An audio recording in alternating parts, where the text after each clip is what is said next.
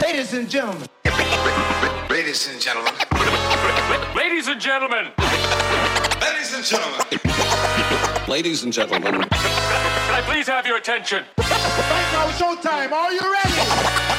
Are you ready for start time? Let's find out. Ready, set, go.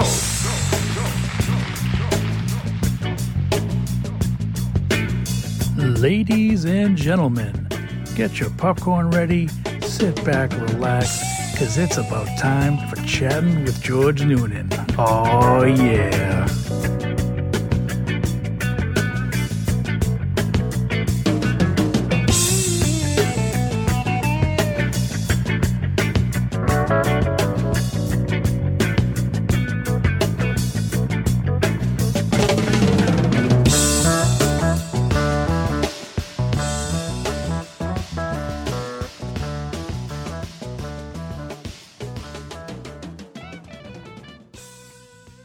Everybody, welcome back. Thanks for listening. I'm here with Mike Wendt of Wicked Bites and formerly ZLX and ROR. Is that correct? I never did ROR. Oh, I'm sorry. I did, the resume. Let's see. I've done ZLX, and I've done being at ZL. I started at ZLX. That was my first one, and ZLX was originally with CBS Radio.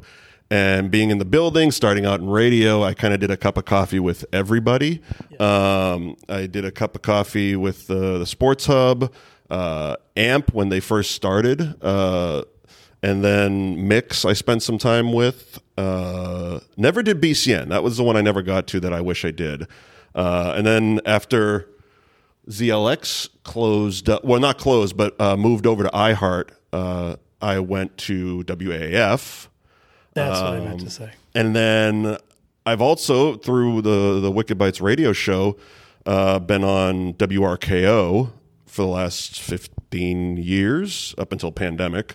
And then also with that movie show, which has been my podcast for 3 years. Last year, we also turned it into a radio show on North Shore 104.9.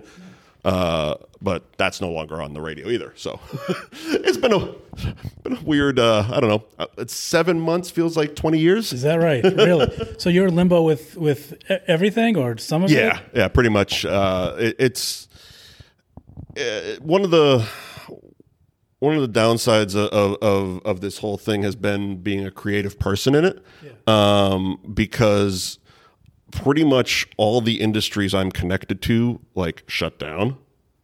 For lack of a better term. And it's radio, television, film, all, stopped when essential at best. TV and film have been getting back slowly. The lights just went out in the garage. We don't often do the late ones, but okay. So we're going to do this in the dark? Cool. Yeah, I guess so. Mood lighting. So TV and film have been slowly coming back, but the movie theaters aren't really doing anything, and Showcase Cinemas was a sponsor of that movie show, so that went away. We were actually literally maybe 3 weeks before COVID started in March. We had a great meeting with Showcase. We were on the verge of a new, better contract and bigger stuff. We're going to be doing live events with them, and that all just went away. And Wicked Bites, it's still on the air. I'm at the moment not really a part of it, just because again of COVID. We're not out filming because the show made the bulk of its money from sponsorships, mostly restaurant sponsorships. Do you like the train, by the way? That is a train. I like that. It's right. It's literally. It reminds me 20 feet away from the garage. The end of the garage. I've been going to Delray Beach, Florida for my entire life. My grandparents lived there. Now my mother and my aunt both have places there. And there's a bar that we usually end our nights at called Johnny Brown's. And if you're sitting at Johnny Brown's, it's right on the train tracks. And if the train goes by, half off shots. Is that right? So, yeah. Get them while they're hot, right? Yeah. So that reminded me of that. But yeah. So it's been a weird. It's been tough for us creative folk trying to figure out our place during this COVID stuff. And I mean, for lack of a better term, I don't know the content of your show. You can say whatever you want. It's like throwing shit at the wall and seeing if it sticks, there basically, at this Okay. point. And professionally, everything's on pause. Yeah. Is the easiest way to put it. Like many people, I've been on unemployment since March 15th. Okay. Day one. But I did see you last weekend on Wicked Bites. I happened to be watching it. But like I said, the show's still on the air. Right. The show's still on the air. You were doing the holding the plate. Which one was on? Because I'm a YouTube TV subscriber, and they lost Nesson. I read your post about that. Yeah. It was the one you had. Oh God!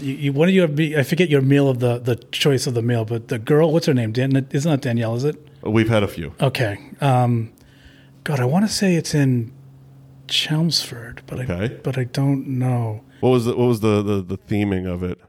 See, I don't really, because I was half paying attention. Okay. And you had a burger of some sort, I believe. Okay. And it looked really good, to be honest. But I wish I knew I was going to bring this because I don't. Sure. I don't remember exactly, but I did see the episode Saturday, I believe, or Sunday. It's on Saturday mornings. Okay, Saturday mornings. Yes, yes, it was on.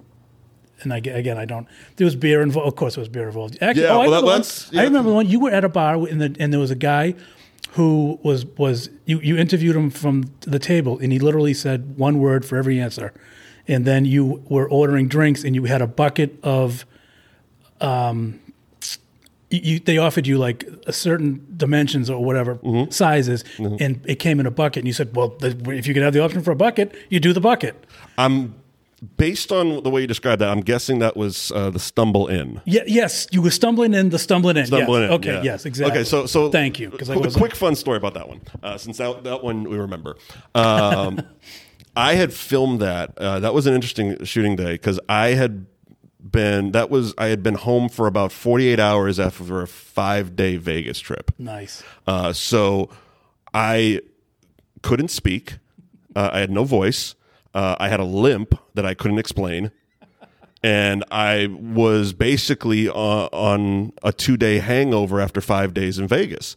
And I got there and literally was just sitting quietly, just drinking water the whole time, to the point that one of the customers thought I was on drugs. And the other bartender thought I was like a recovering alcoholic. And they're just like, what is wrong with you? Why you like I'm like, I just did 5 days in Vegas. Like, right. Enough said. Okay, man. So it was literally like, I would sit there quietly, and then I would like basically cough my voice up because I was literally talking like this off camera, and then the second the camera starts rolling, it's like, and then I could talk for like 30 seconds, and then I would lose my voice completely. Wow. So yeah, that was I never would have guessed. Good for you. The wonders of editing. Yeah, you faked it till you maked it. That's for sure. It's tough because they were sitting there and they're making drinks and they have this wall of creative shots and stuff, and I'm just like, and some you can't say on TV. I remember that part. That part. And I'm completely faking it the whole time. I'm just like, yay, cheers, cut away. So you never actually drank any of it? Not on that day. No. Oh, that's fine. I think I might have had a couple sips of light beer. Yeah. Just because the camera was there. And they made their own, I believe. They made their own. A lot of places do. Yeah, probably. Probably. My guess it was an IPA. I think it was. Everybody, that's something. I saw somebody. I think it was like one of the beer Instagrammers or something like that made a post the other day that I couldn't agree with more. It's like somebody needs to tell the craft beer people that there's a different style than IPA. Right. It's all IPA. It's all IPA. It's all how much hops can we get into it. And I'm like the furthest thing from a beer snob. Like when it almost offends people when we would go into places and I was described as the beer guy on the show and they'd be like, off camera, like, oh, so what do you drink when you're at home? And I'm like, I don't know, whatever's light and cheap and on tap, Coors Light, Bud Light, PBR, maybe. I don't give a shit. It's They're like, expecting these. I'm completely not picky. And they, but then, the camera turns on and I'm just like, oh, well, I can smell the aromas and taste the flavors. And, oh, can I have a Coors Light, please? This is horrible. You Dr. Hops until the camera's off. Oh, man. That's great. I'm so not a hoppy type of person. I don't know. Like, I like good tasting beer. I've lost the whole IPA. I think there's been too much of it. Yeah. Because especially early in the show, we used to do a lot of beer fests, and that's all there is there. It's how much more hops can we stuff into this IPA for this beer fest, and it's like you walk around, and the way we did those was because we had a camera. I don't know if you've ever been to any of these beer fests or any of that stuff, but you get a like 2 to 4 ounce pour, then you go stand in the next line. And the lines take 10 to 15 minutes to get your next 2 to 4 ounce pour. Well, with a camera, you're just cutting the line. Okay. And you're doing 2 to 4 ounce shots of 14% beer. Nice. You got the Disney pass. Two or three carts in, you're like, okay, I'm feeling this. This is all right. I can do beer fest this way. Yeah, right. Let's make sure we just have a camera with us whenever we go to these things. That's the move. I'm going to invest in one for that. Seriously, make a fake one. That's funny. 3D print a fake camera. Right. It's funny you should say that, because in Weymouth on the Hanscom Air Base, I think it is over there. Yeah. They had a food truck week. I think it was like July 4th weekend, and we went to it's a huge field, and they had all the food trucks, and we're thinking, all right, there's going to be nobody around here. Everyone went away.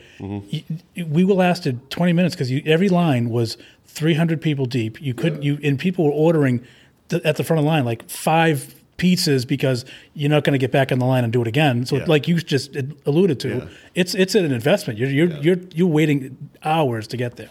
A lot of those things, like for beer fests, there'll be like specific carts where you can buy a full beer.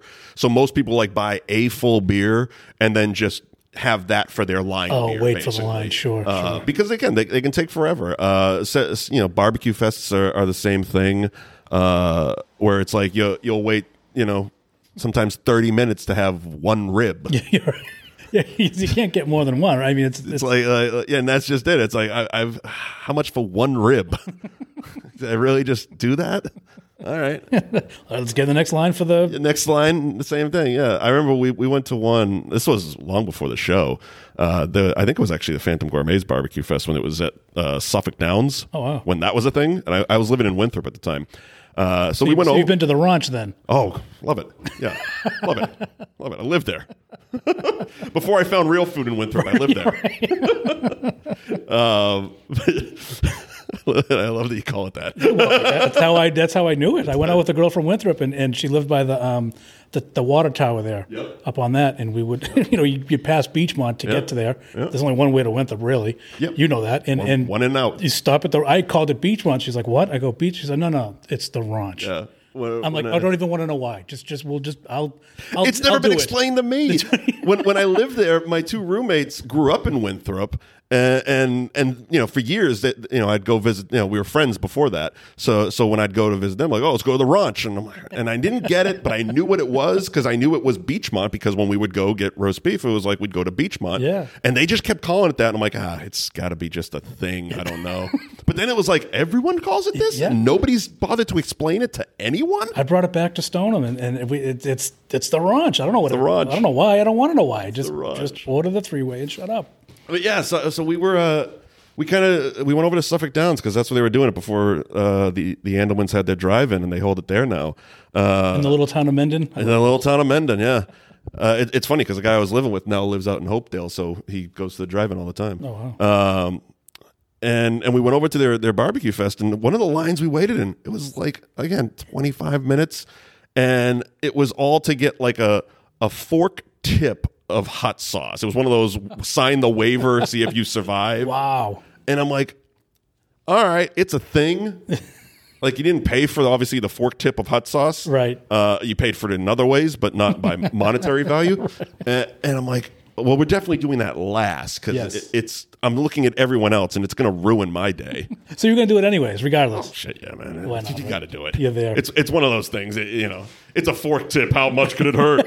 A lot. Just a tip. Oh my god! It's exactly. Just a tip. It hurts so much. That's great. But that was kind of that became the thing. And I've kind of had that, I'll try anything once type of thing with not just, food or on TV, but even stuff like with that movie show. It's like we review a lot of crap movies. Sure. But it's like I'll watch it once Yeah. You know, it's you got that one chance to make the first impression, and a lot of them suck. That's right. A lot of them suck. You end up being like Mystery Science Theater 3000. Very much. Yeah, very much. It's kind of where we started. Because we started trying to be, real movie reviewers, and then we realized Dale Hershey. That was his name. Dana right? Hershey. Dana Yeah. Hershey. Yes. Dana Hershey. Yeah. And we tried doing the real thing for a little bit, and we realized that us trashing movies was connecting more. Oh yeah. So like some of our more popular episodes are like Battlefield Earth. It's ferocious. Which we did on our first anniversary. We put it out to the listeners, and we're like, all right.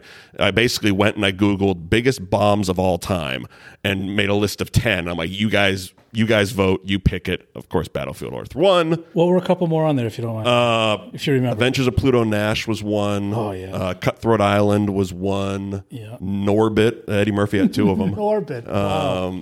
And Showgirls was on there, and then we eventually got around to Showgirls last year because the Jennifer Lopez stripper movie came out. Oh, Hustle, right? Hustlers. That's what I'm told. Yeah, it wasn't bad. No, I'm kidding. I had my problems with it. I did a solo review on Hustlers. It wasn't bad, but it definitely had a lot of holes. Yeah. Phrasing. But we did Showgirls, and then again, Showgirls numbers off the charts. Yeah. Stuff. It's the weird ones that click. Well, that one hit it well too. Like that one became a cult thing. Very culty. Yeah. As bad as it was so bad it's good. My thought is most people think it's a bootleg copy on YouTube, and they just click play, and then you see my stupid face up there talking about, Showgirls, and like, oh, this is terrible. That's not Elizabeth Berkley. That's not Elizabeth Berkley. I definitely don't want to see him naked. So Right? let's move on. But yeah, it's the weird, quirky ones. There's no rhyme or reason, because it's like, and it almost there's times it like hurts my feelings, because I'm like, you guys are like, I took a lot of time researching The Departed. This is my art. Like, Departed is great. Yes. You guys just want to talk about Showgirls? Right. Well, hey, Yeah, whatever, man. give the people what they want. So yeah, like this past week we did. You've been doing horror movies this past, right? We did. It hasn't actually. We just recorded it yesterday. This week's one, but we did this year. Last year for Halloween, we did the classics. We did 5 weeks of classics. So we did the Texas Chainsaw, Nightmare on Elm Street, Friday the 13th, Halloween, and one other. I don't know. What is it? Hellraiser? What No, what else we didn't do that one. Saw? No. It was definitely the classics. It was the 80s guys, the 70s and 80s. I'll sit here for an hour thinking about it. Well, it'll pop but in it there. doesn't matter. And this year, we were doing action movie quarantine for a while. Nice. So we were just doing all action movies during quarantine. Come on. And then we did Arnold August. Oh, I see. We did Arnold August. And then, Christ, I don't even remember what we did in September. Eventually, the last few weeks, it was random Googling, getting lost in the rabbit hole of the internet. That happened. I realized that in a 1 month period back in 1980, 40 years ago, 3 of the most iconic comedies were released. Can I name one? Go ahead. And I wanted to bring this up to you anyways, due to my last name. Got to be Caddyshack. Yep. So from June 20th through July 25th of 1980, Blues Brothers, Airplane, and Caddyshack were all released in theaters. So we took 3 weeks. The Blues Brothers was in 80? 1980, yeah. I can't imagine the Blues Brothers and Caddyshack being... Same month. Yeah. Same I mean, they were month? filmed in 79, obviously, but... okay. But yeah. Oh, so it's a technicality. It was, all right, I got They were released. It was Released, all right. Basically, what we were saying is if Which is fair. if you were a moviegoer in 1980, there was a 1 month period where it was the funniest month ever. That's a good premise. So we did those, and then we were like, oh, well, we're kind of bumping into halfway through October. What are we going to do for Halloween? So we're like, let's just do something goofy. Let's do something stupid. Yeah. Literally. So we did Ernest Scared Stupid. Which is a lot better than I thought it was going to be. Well, how bad do you think? But with the bars down here, it can only go up. Yeah, well, it's one of those things. Like I don't know. I was never into Ernest as a kid. No, and it was. I knew of Ernest, obviously. Jim Varney. Jim Varney. And I made the connection when we did the podcast. I was like, it was, and they kind of ran parallel. So there was like Pee Wee Herman and Ernest at the same exact time, and they're basically the same character. I was a Pee Wee guy. And that's just it. I was a Pee Wee guy. And so I never got into Ernest. And you get older, and it's not like you're seeking out Ernest Scared Stupid. And trying to avoid it. Yeah. And so we'd had that. And somebody recommended, one of the people on Twitter recommended, oh, just do that one. I'm like, all right, cool. You hate me. And it's how social media is, man. And so we did it. And I'm watching. I'm like, this is a lot better than it should be. Oh, that's funny. And they have so many more movies than Pee Wee did. He's got a ton of them. Yeah. Volume wise, I'm not saying good. Yeah. I mean, again, doing the research for this one, he did 4 Ernest movies in theaters. The rest were like straight to VHS type deals. Yeah. And yeah, so we did that, and then we did Abbott and Costello Meet Frankenstein. Classic. Again, I wasn't an Abbott and Costello guy. I was a Three Stooges guy. Yeah. But very similar brands of humor. But it was kind of cool because I had always, I ran video stores a lifetime ago. So did I. And I had 4 Hollywood videos. See, I just managed my West Coast Video. Oh, there you go. I was fired from West Coast Video once. Once. Well, yeah. Only took once. Somebody didn't explain you're not supposed to say certain titles onto a voicemail. Oh, see? Late, Understood. I came from Hollywood Video. We didn't have porn. I did that live. I did that to a person who was giving me grief.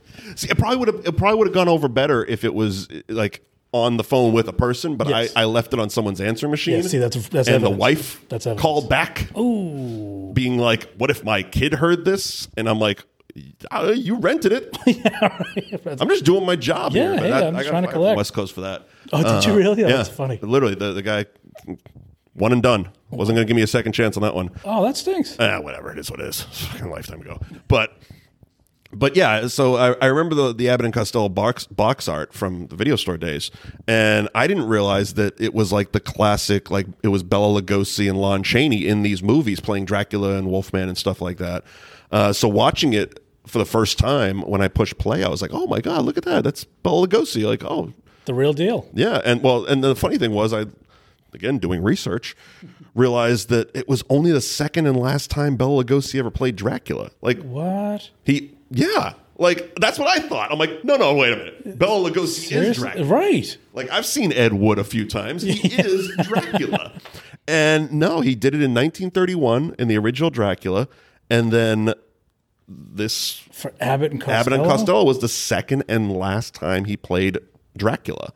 That's a great trivia question. Yeah, very, very weird. I would have thought at least 5. I mean, when you it was basically his legacy. Yes, like he did like a whole series of movies, but yeah, no, I guess I don't know. Universal only made the one in 31, and then did this one in 48.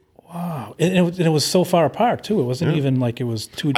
I think it was more like he was doing Dracula-esque type things. Like he was showing up on like I don't know. Like it's not Elvira's show, but whatever Elvira's show was in the 30s or 40s, like that sort of thing. Like he was the Count, that whole deal. But yeah. So we do a lot of weirder movies on that now. So that's where I was going. So this week we did Pool Boy, Drowning Out the Fury. Wait, is that the name of the movie? That's the name of the movie. Pool Boy Drowning Out the Fury. Is it Pool Boy : Drowning Out the Fury? Seriously? Yes, it is. So that means there's other Pool Boy movies? No, and that's part of the problem. Here's the thing. I would not suggest seeking this movie out. It just came to you? You seeked it out, right? No. My co-host found it. Again, he was down a YouTube rabbit hole too. You've got to be. Saw this trailer. And he's like, oh, this is hilarious, and sent it to me. I thought it was a fake trailer. It looked like one of those, like, amateur... Remember when Grindhouse came out? Yes, everyone was making the fake trailers and stuff. They were good, too. And it looked like one of those. I'm like, oh, and I sent him a text, like, fake trailer, very funny. Yeah, right. Thanks. And he's like, no, it's a movie. No. It's on Amazon Prime. We're doing it next week. That's amazing. I have Amazon Prime. Now I have to go do this. It's terrible. I know, but now I have to. Terrible. I'm going to call this episode Mike Wendt, Pool Boy. Yeah, exactly. Yeah. Okay, as long as you're okay with that. That's what it's doing. That's Mike Wendt, Drowning Out the Listeners. There you go. That's crazy. Yeah, it was so bad. But I'm sure once I think it's probably going to come out tomorrow. once it comes out, it's probably going to be our biggest fucking thing, and we'll have to keep doing them. Yes. Well, that's that. You know what? That's great though. At least there'll be a demand. Yeah. It's good to be in demand. Yeah. That's right. It's nice to be wanted. It's nice to have a purpose in 2020. Yes. Now, are you doing anything? Because I did find that I do have another thing in common with you. Not as much as you, but the wrestling. Yeah. Big wrestling fan. Yeah. It's. I have a friend Damon that I know of the biggest wrestling fan. Mm-hmm. But you are. It's something that I've been watching it since I was a kid. Yeah. I remember as young as 4 years old, Saturday, Sunday mornings with my grandfather watching, Wrestling Challenge and 56. Stuff like that. Yeah. You just did Vince McMahon, didn't you? Huh? You just did a Vince Not on purpose, but it does slip in and out. It does slip in and out. But yeah, so I've done a few shows. Me and my buddy Billy Finnegan did a show called The Mike and Billy Show, which started out as just a general podcast. It was like a pop culture talk about it, much like this, we're just bullshitting, talking about whatever. And then we had the opportunity, and we interviewed Paul Heyman. Wow. And that episode went through the roof. And because of that, we developed a very good relationship for about a year or two with WWE. And we were getting people every month to interview. And we kind of by default became a wrestling podcast.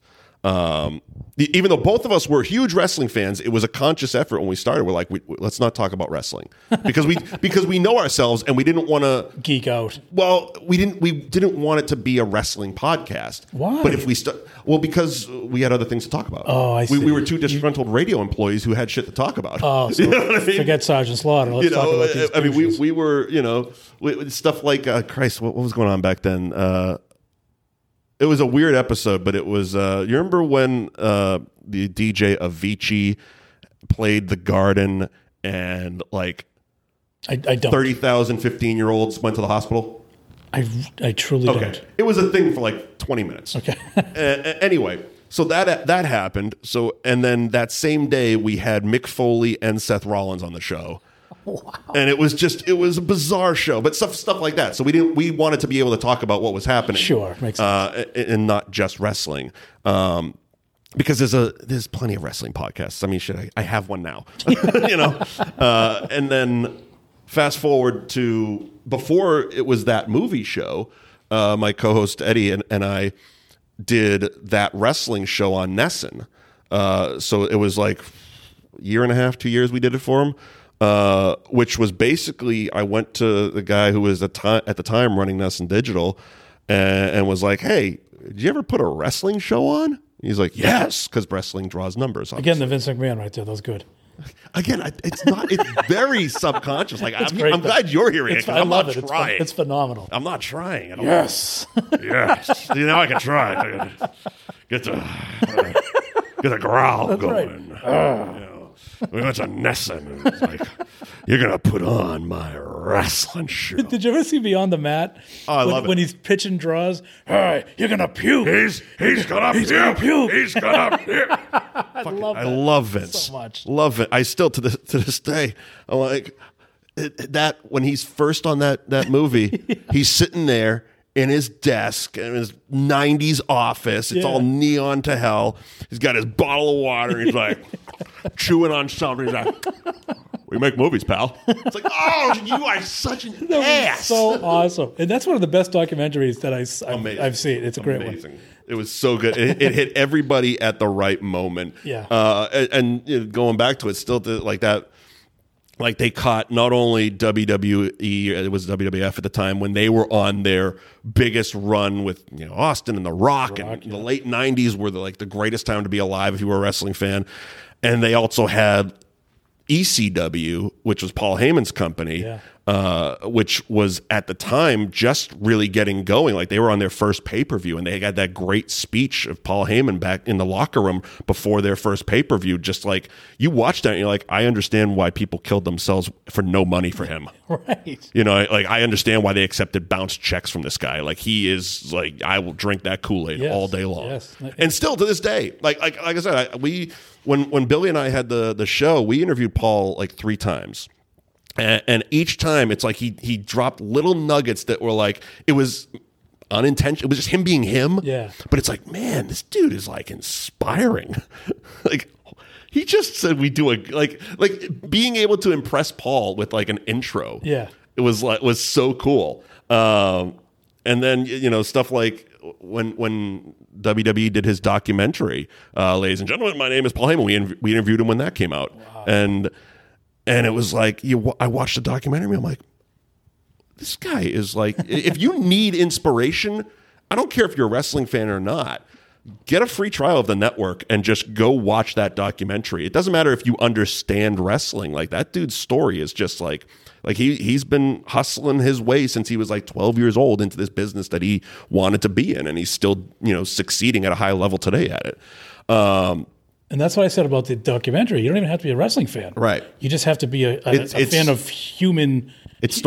It's exactly. They're telling Jake Roberts, yeah, everything.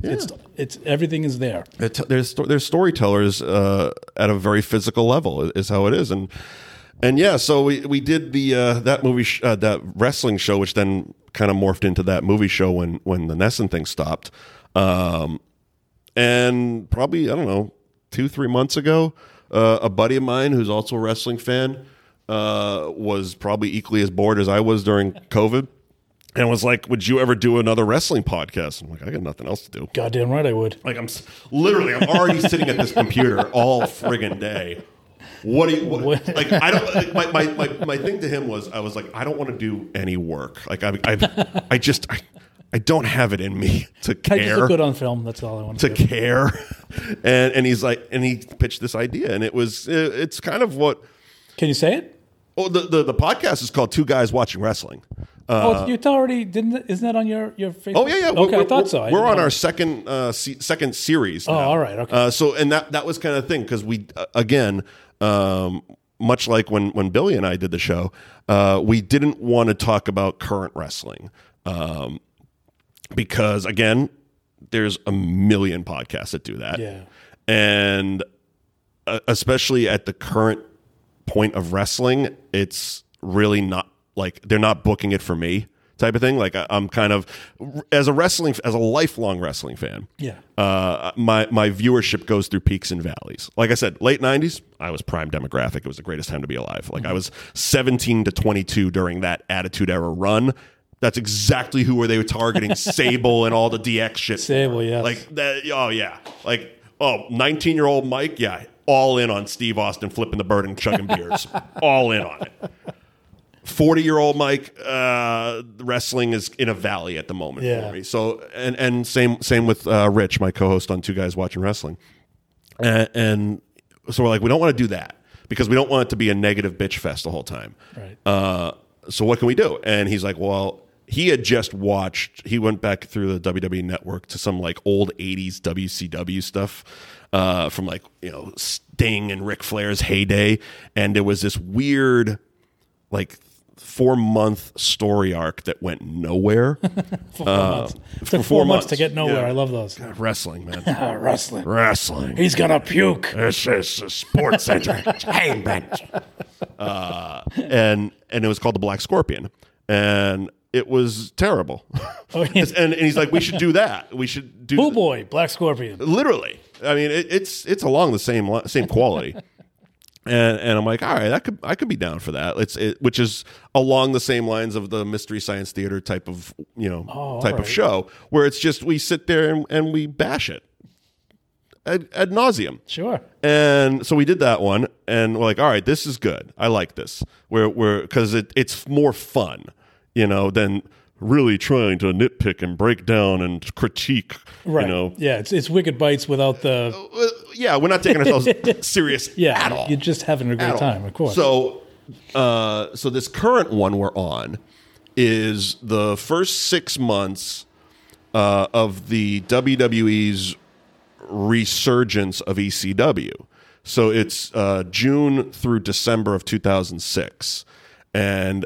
It's bad. Is it? Yeah. And I picked this one, so I kind of shot myself in the foot on this one. You taking the heat on? I didn't think far enough ahead, and we're basically covering a month per episode, so it's one of those things like once a week. I have to spend an entire day watching a month's worth of this. Oh, wow. And by the 9 o'clock when we record the show, I'm just like, miserable. Can we not? Do we have to actually do a show now? Yeah. But yeah, it's still it's fun. Again, people love misery. So and misery loves company. So there you go. I'm hurting myself for your entertainment. You're welcome. Yeah. So that's where I'm at with wrestling now. Well, what was your all-time?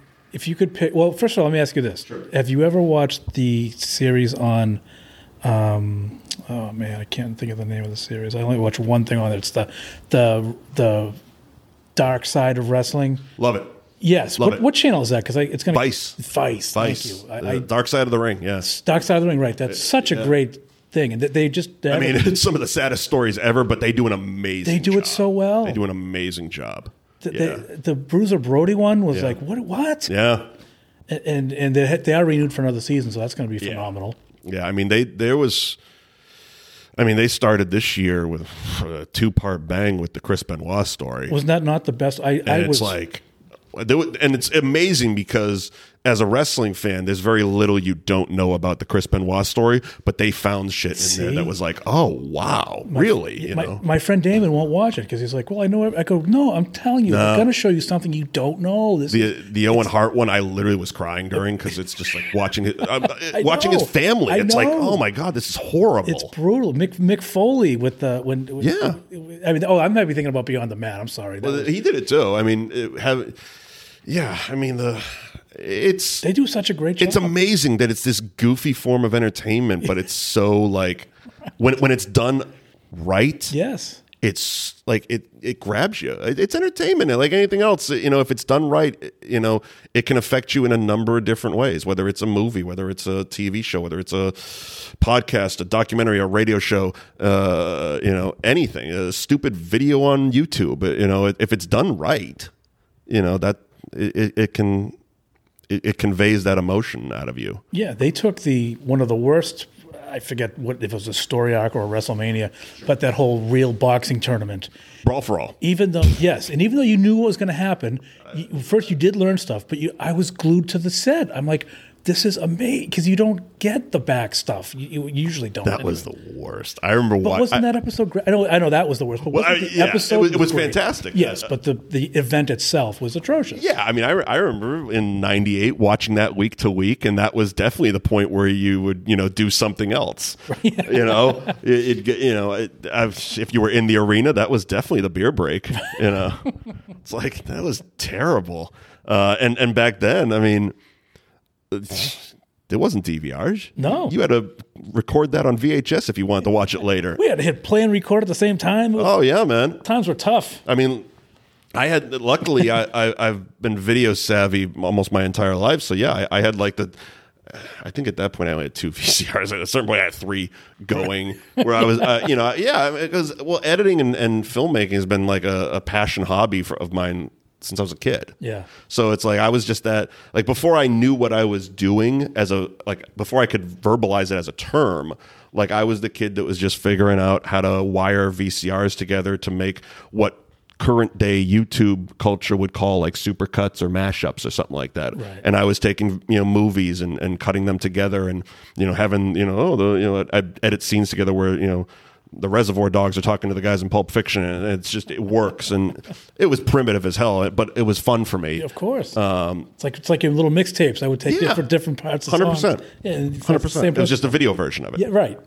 And it was something that it was when I stopped playing with action figures. That's what I progressed to. See, I haven't stopped yet. I got to do. Yeah, exactly.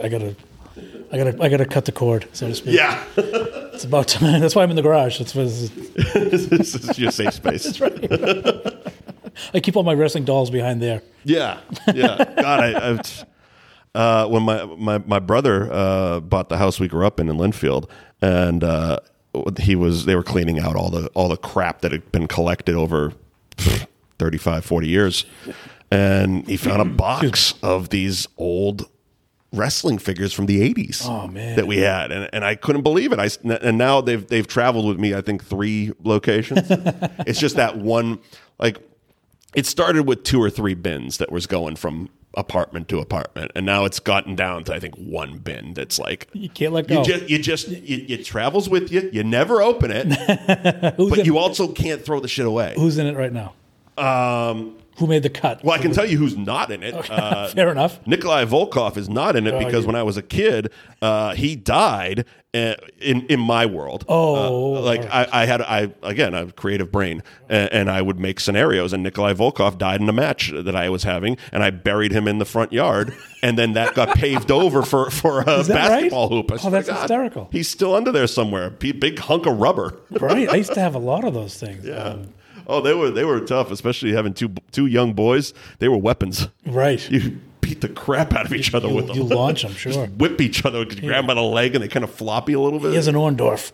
Yeah, it was a thick piece of rubber that you beat your brother with. I remember the commercial. There was for the thummies. We had thumb wrestlers, yeah. And the Iron Sheik came on. He goes, "Okay, kids, back to class." Like that commercial. It's all Of course, you look at it now. It's like you thumb up a wrestler's ass. That's right. That's what you were doing. You were basically thumbing a wrestler. Yep, unbelievable. Well, I hope it was your thumb, anyways. Well, it's consensual. But if you see, you paid for it. That's right. You do. One way or another. You negotiate the price of Toys R Us.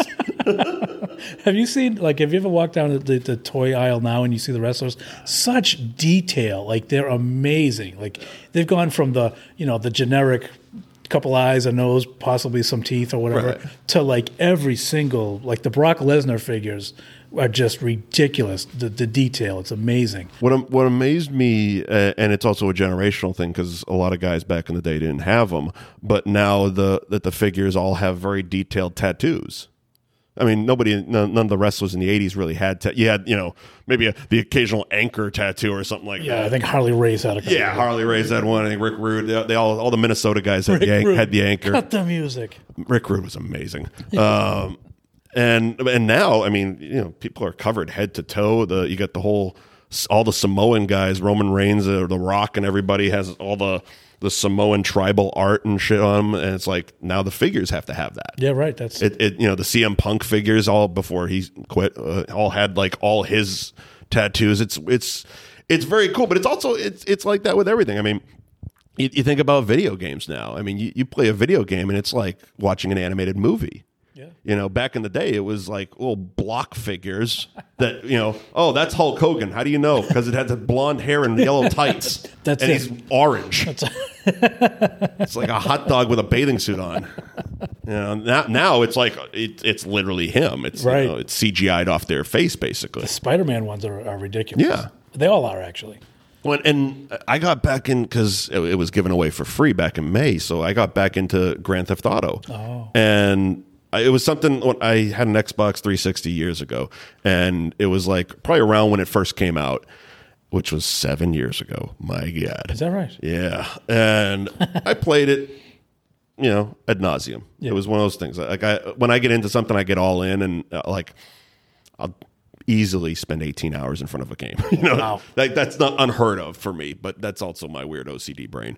And then I stopped for a while. I got tired of it, moved on, and of course, thankfully, the pandemic happened. Woo, something good came out of it. Thankfully, we were all indoors doing nothing, just looking for another excuse to kill time.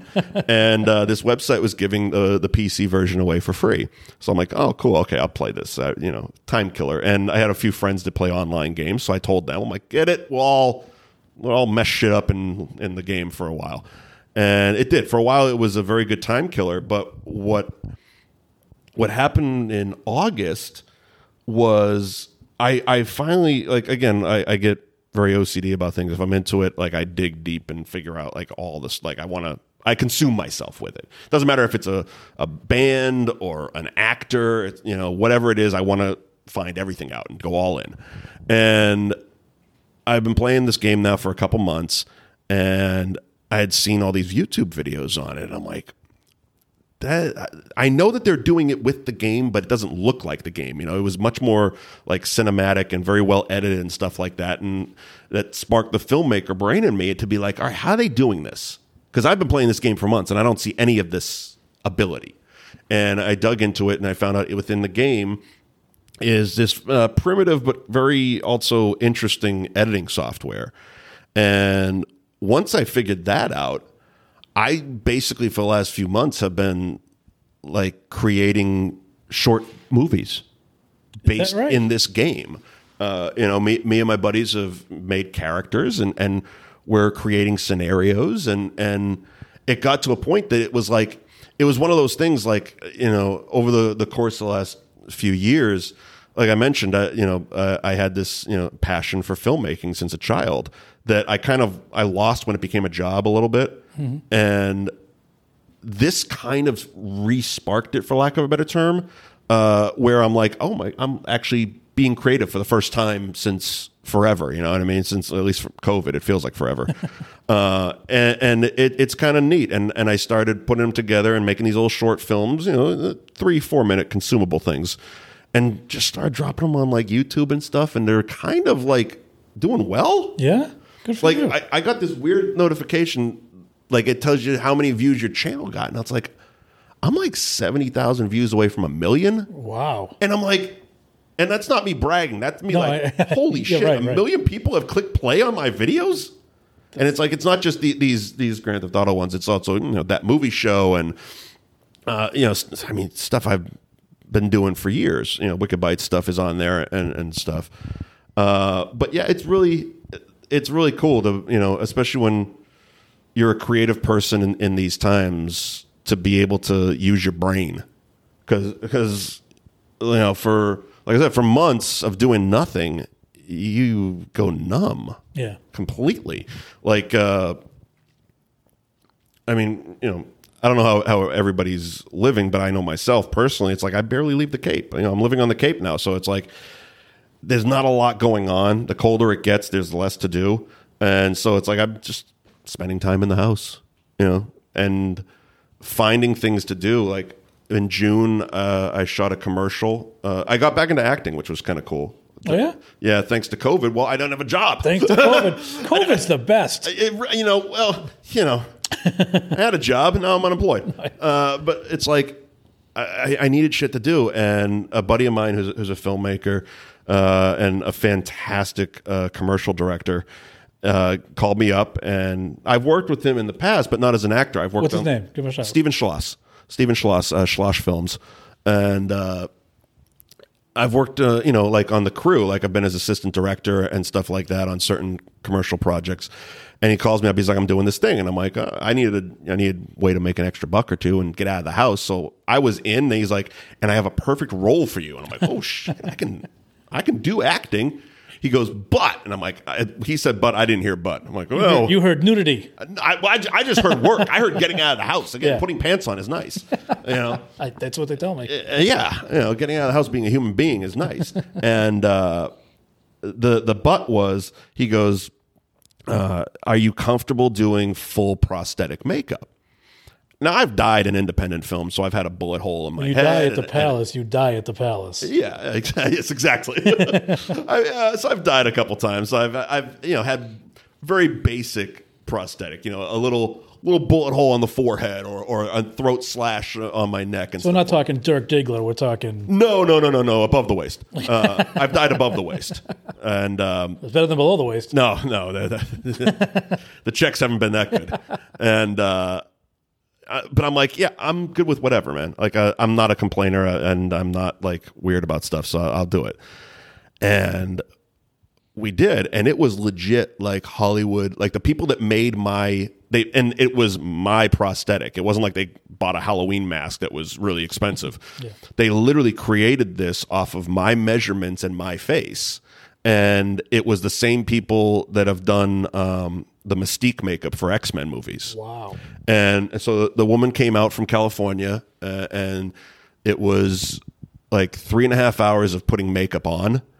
And then like after, 8 to 12 hour shooting, it was like an hour and a half to get it off, just to put a ballpark of what my days were like. Sure. But it was so cool. Like I had never done this before. And now it's one of those things that like I can add the fact that I can put full prosthetics on. The commercials I've shared it on Facebook a couple weeks ago.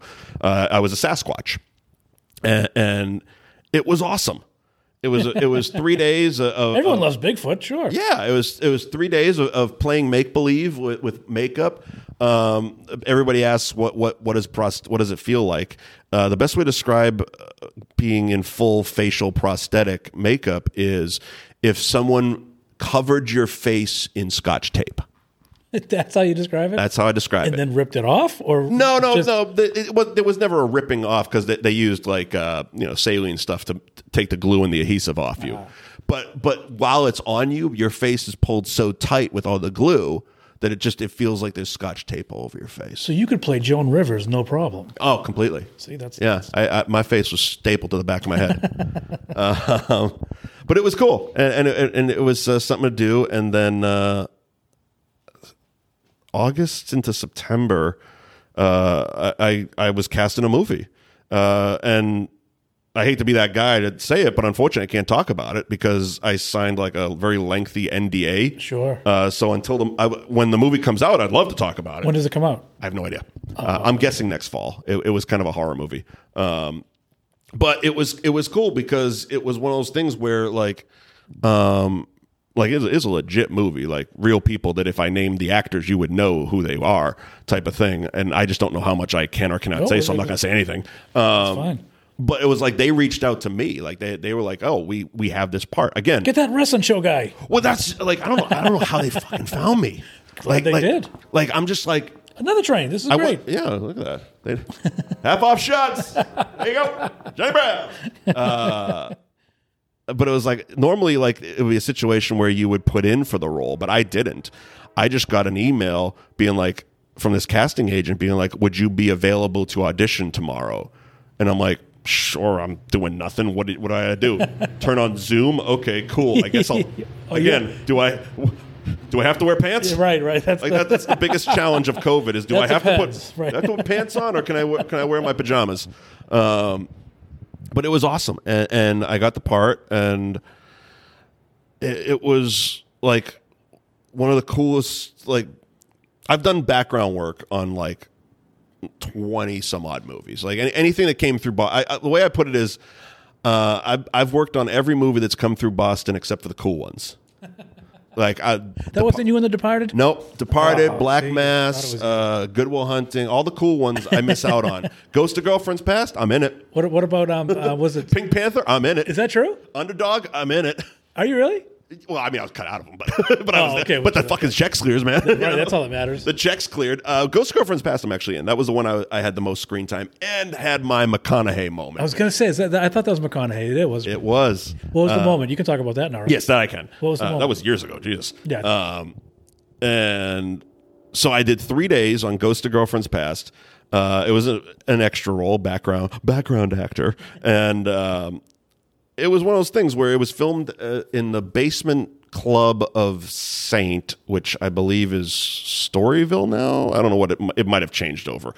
Anyway, they picked it because it resembled what they were looking for, which was an 80s singles swingers bar. It was like the walls were all red crushed velvet and stuff like that, and very, very say no more, very sexy. And so we're sitting there, and it's like when you're an extra, you basically you're corralled, you're penned off. It's like cattle, and it's one of those things where real actors over here, you guys over here. Yeah, I mean, basically, real actors can go wherever the hell they want. You stand in that 3-foot box, don't move,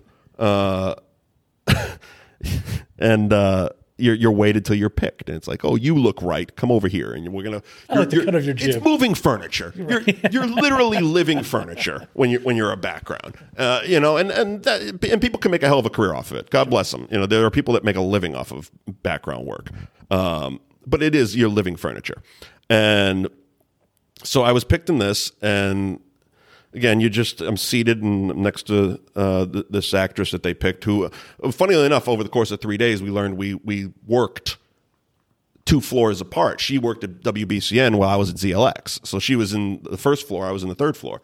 So we're bullshitting and talking, and then the first day we were doing the scene, Michael Douglas was at the bar giving one of his, telling this kid how to pick up chicks type of monologue. It's the 80s, and he's a ladies' man type of deal. And Hi, Cheryl. We just... Duke's been on the show before. Oh. Cute dog. Hi, Duke. Hi, Duke. Yeah, usually the lights are on. That's what Duke's freaking out about, Okay. probably. What's going on, Duke? He just hears the voices. And of course, I wore all black. Right. I know I couldn't be darker either. Hi, Duke. Speaking of ghosts. So, Bye, Cheryl. So they do a couple takes, and apparently they realized that while Michael Douglas is doing his 2-minute speech, I was clearly right over his shoulder. So it was the first time, like, out of doing extra work that an actual director came up to me. Normally you're dealing with production assistants or whoever, assistant directors and stuff like that, because the director's actually dealing with what's on the camera. And again, he's not talking to the furniture. So the director comes over and so he's got me and the girl and he's like, look, you guys are right on camera. So if you're comfortable, we'd like it if you two were kind of just all over each other. It's like it's a singles, it's a swingers singles club. And it was one of those moments where you kind of have to glare at the person and be like, are you okay with this? Are you good? And it's like, and as someone who's done extra work before, in the back of your head, if you say no, they're going to pick someone that's going to do it. So Yeah. it's either Someone's gonna make out you're with this in the chick. movie or you're going home for the day. Right. So we go, yeah, sure, whatever. So again, it's one of those things. Yeah, I spent 3 days making out with a girl on the couch. It's a hard business. And they paid you? Now that's how Yeah, you do it. right? So we're doing that, and that was the first day. We go through, and then the next day was the second and third day were more fun for me just because of the interaction. More fun than that? Yeah, just because that's all well and good. No, but it's there's an art to it. There's a technical art to it. You can't block the camera. No tongue. You got to position a certain way, and you have to stand up and leave. So you got to position her leg in a certain spot. Whatever. But there was one of the actresses, one of the lead actresses in the scene. At the time, I'm like, I knew her face. Can you say the name or no? I will in a second. Oh, you're getting to it. I'm sorry. So I knew her face. I just didn't know who the hell she was, and I didn't know where I knew her from. So that first day, I go home and I Google the movie and see who's in it and try to piece it together. I'm like, oh, so she was a daughter in an episode that aired 2 weeks prior of Lucky Louie. Lucky Louie I love that show. Was Louis C.K.'s one season on HBO. Yes. And very funny throwback to old sitcom-y type of way he was Jim filming Norton was it. in that, Jim too. Norton was in it.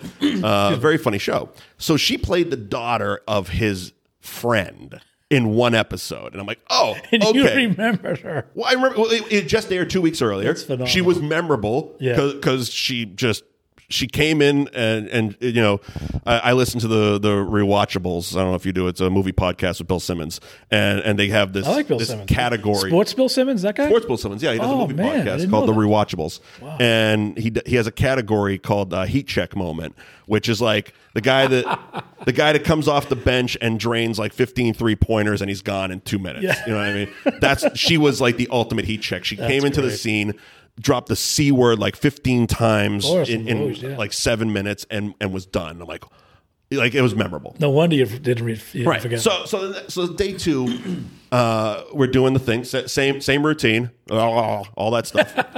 But Michael Douglas wasn't there because they were filming the other side of it. And we would stop, and after a while you just get comfortable, so you start wandering.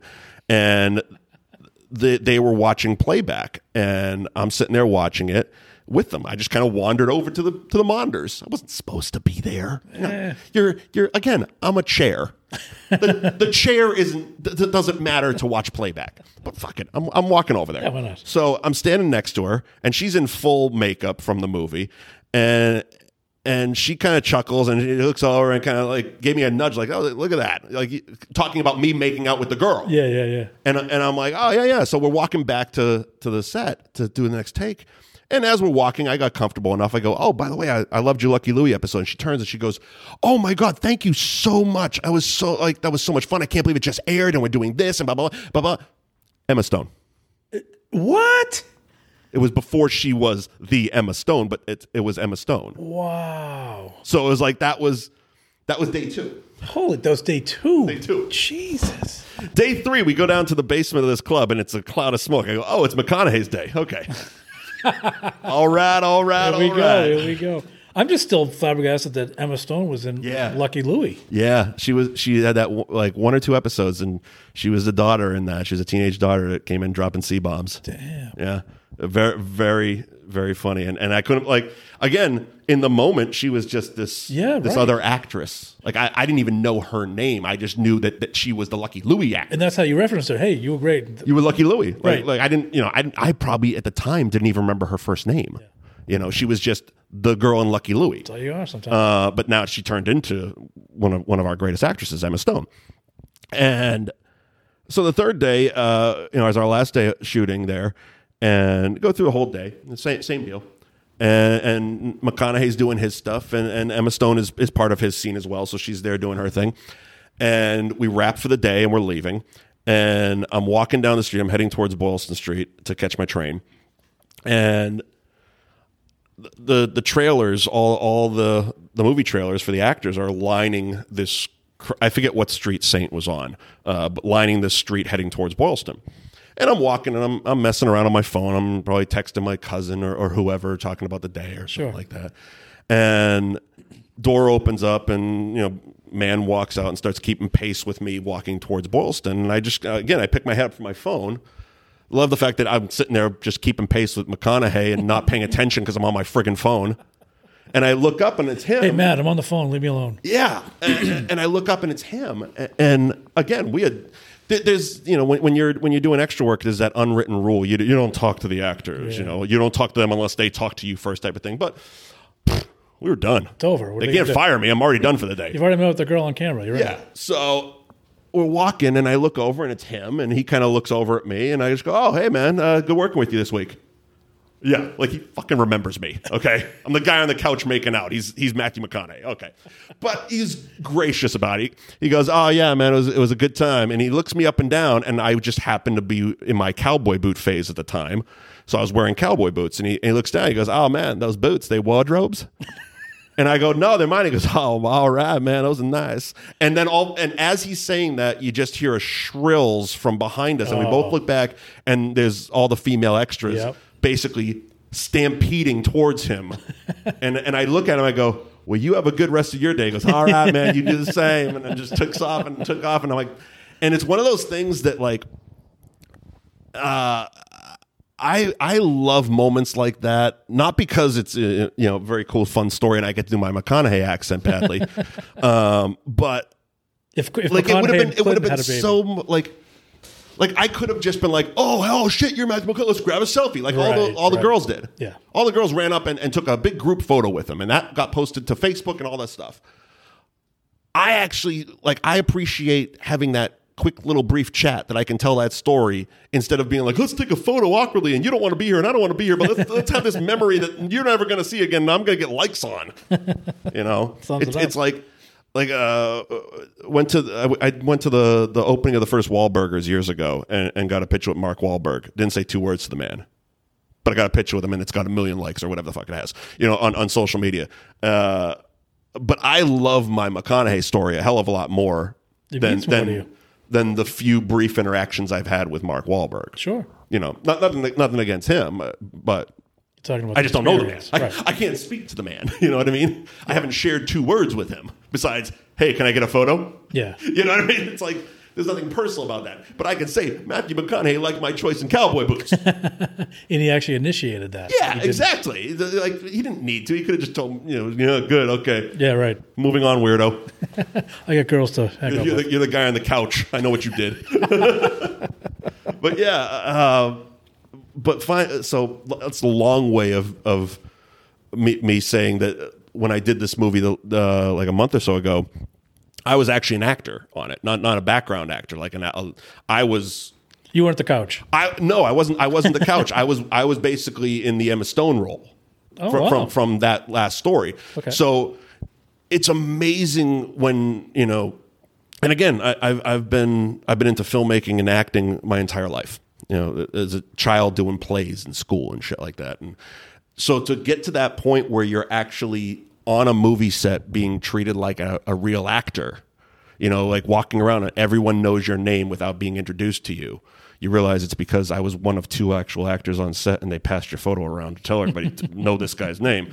Okay, fine. I don't care if you cheat; it's just still cool. It doesn't matter. What I mean? It doesn't matter. Having stuff like having your own trailer for a day is neat. Sure, it is. It's neat. It's one of those things that, it's cool that the check cleared, and it's cool that I got paid to do it. But I appreciate those types of moments so much. Especially being such a lover of film, such a film geek, being on set and walking around, being able to go to the prop table and pick out my prop and mess around with that, or walking back to my trailer and seeing the storyboard set up and just kind of poking around and looking at that and talking to the director and giving my input on what I think this scene should be like because he asked me to do it. It's that's awesome. That shit's awesome.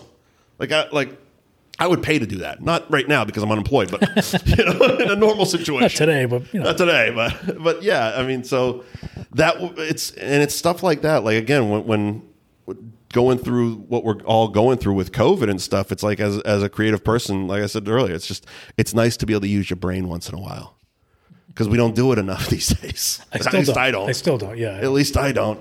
Like I said, and I had to find some weird hidden editing thing within a video game just to have fun with it. You know what I mean? Because even the video game was mind numbing at a certain point. But isn't it funny how that led to it's crazy when you really go back to the origins of something. Yeah. You know what I mean? It's that's where you get into the rabbit holes. Yeah. Oh, 100%. And my ADD doesn't help. No, it probably doesn't. Right. No. And I'm pretty sure every social media or video site online knows all about my ADD because that algorithm has me locked in. You might like this. You're damn right I would. Right? Let's play that for a while. Okay, you might like this. Absolutely. Oh, it's 6 a.m. and I haven't gone to sleep yet? Guess I'm washing this day. I'm not going to like it. I'm going to love it. Yeah, exactly. And I also appreciate that I commented on one of your posts about The Mandalorian. Oh, yes. How great was that season 2 opener? Yeah. I love the first season. And that's the funny story about that was, so of course during October, I only allow myself to watch horror movies because again I'm weird and I have OCDs And strict. Yeah. I have my rules. It's good to have a code. Man in this world gotta have a code. That's right. Doesn't have to Omar be a good from The Wire. So finally, I wrapped up horror month and had November 2nd all lined up. Nothing to do all day. Great. Season 2, Mandalorian. Knew it came out. Sit down, watch the first episode. Awesome. All excited. Game on. Episode 2 isn't there. Did you think it would be? I spaced. Oh, okay. Okay. Like I said, I planned out I freed up an entire day. Oh, for the Mandalorian. I was going to binge the whole season, and then I get to the end of the first episode, and that play next episode didn't come up, and I'm like, wonder what happened. So I go back and I go to Disney Plus, and I click back on the Mandalorian, and it's like, it's a week-to-week show. Did you watch the first season? Oh yeah, but I binged it. You binged. All right, I get it. I binged it. I get it. Yeah, and I completely just spaced. I again, I don't use my brain enough anymore, so it's not. It's slow. it's at a crawl. It's going to run till Christmas. Yeah, exactly. And I was like, it sucks because on top of it, I knew my brother wasn't going to watch it week to week, and I wanted to talk to him about it, and. Because he has his own set of rules, and he's like, I'm gonna wait and binge it, and I'm like, yeah, probably better off. But that first episode was amazing. I could never binge it. I need to watch it, and that's the tough part. There's some shows that lend itself to week to week, like where they leave you on such a good cliffhanger that you're just that anticipation all week, and then there's others where it's like if I don't binge through it, I'm probably not going to go back to it. Like I just, because of COVID, I just watched the last 2 seasons of The Walking Dead. Oh, wow. Because I lost complete interest 2 seasons ago. and had nothing else to watch. So I'm like, what the hell? I'll revisit it. I'll catch up, I guess. And sure enough, watching it through binging, I'm like, if I was watching this week to week, you could pick. There's like more episodes that I would have bailed on than not. Westworld was a good example where it's a great show, especially the first season. I love the first season of HBO's Westworld. But it's there's so many storylines and flashbacks and flash forwards and different characters and stuff that if I was watching it week to week, I know I would have been confused. So I remember when the first season came out, basically took a Sunday and watched 8 to 10 hours of Westworld. And it was like, this is great. And then the next week, I'm like, what the hell happened? Yep. I always say the first 5 minutes of the previously, that's when I am glued to the TV because I'm like, I missed that. Yeah. And more nowadays because, half the time we miss half the episode on our phones. Right. Inadvertently. True. I'm the worst at that. It's like, I'll just be sitting there and messing around on my phone and Facebook and texting friends. And all of a sudden I'll be like, I missed the whole episode. Okay, start over. Reason, yeah. Good. Those R2D2 or you doing the remote control? That was Either way, it was good. Either way. R2D2 doing the remote control. See, I find with The Mandalorian, if I didn't watch that episode, I would have. There's been so much talk about it. Well, that's the other part. And I have to know. I go to the movies for the big Marvel stuff and DC stuff the day it premieres because I don't want to learn anything. Yeah. Avoiding spoilers. You can't. It's tough. Is such a struggle. And my brother has the lucky factor that he's really not on social media. Wow. So he can avoid it for the most part. Like he has to go looking for it to find spoilers basically. But like I'm on all the time. Right. And it's like, and some of my friends are just dicks and they're just going to post it regardless. Right.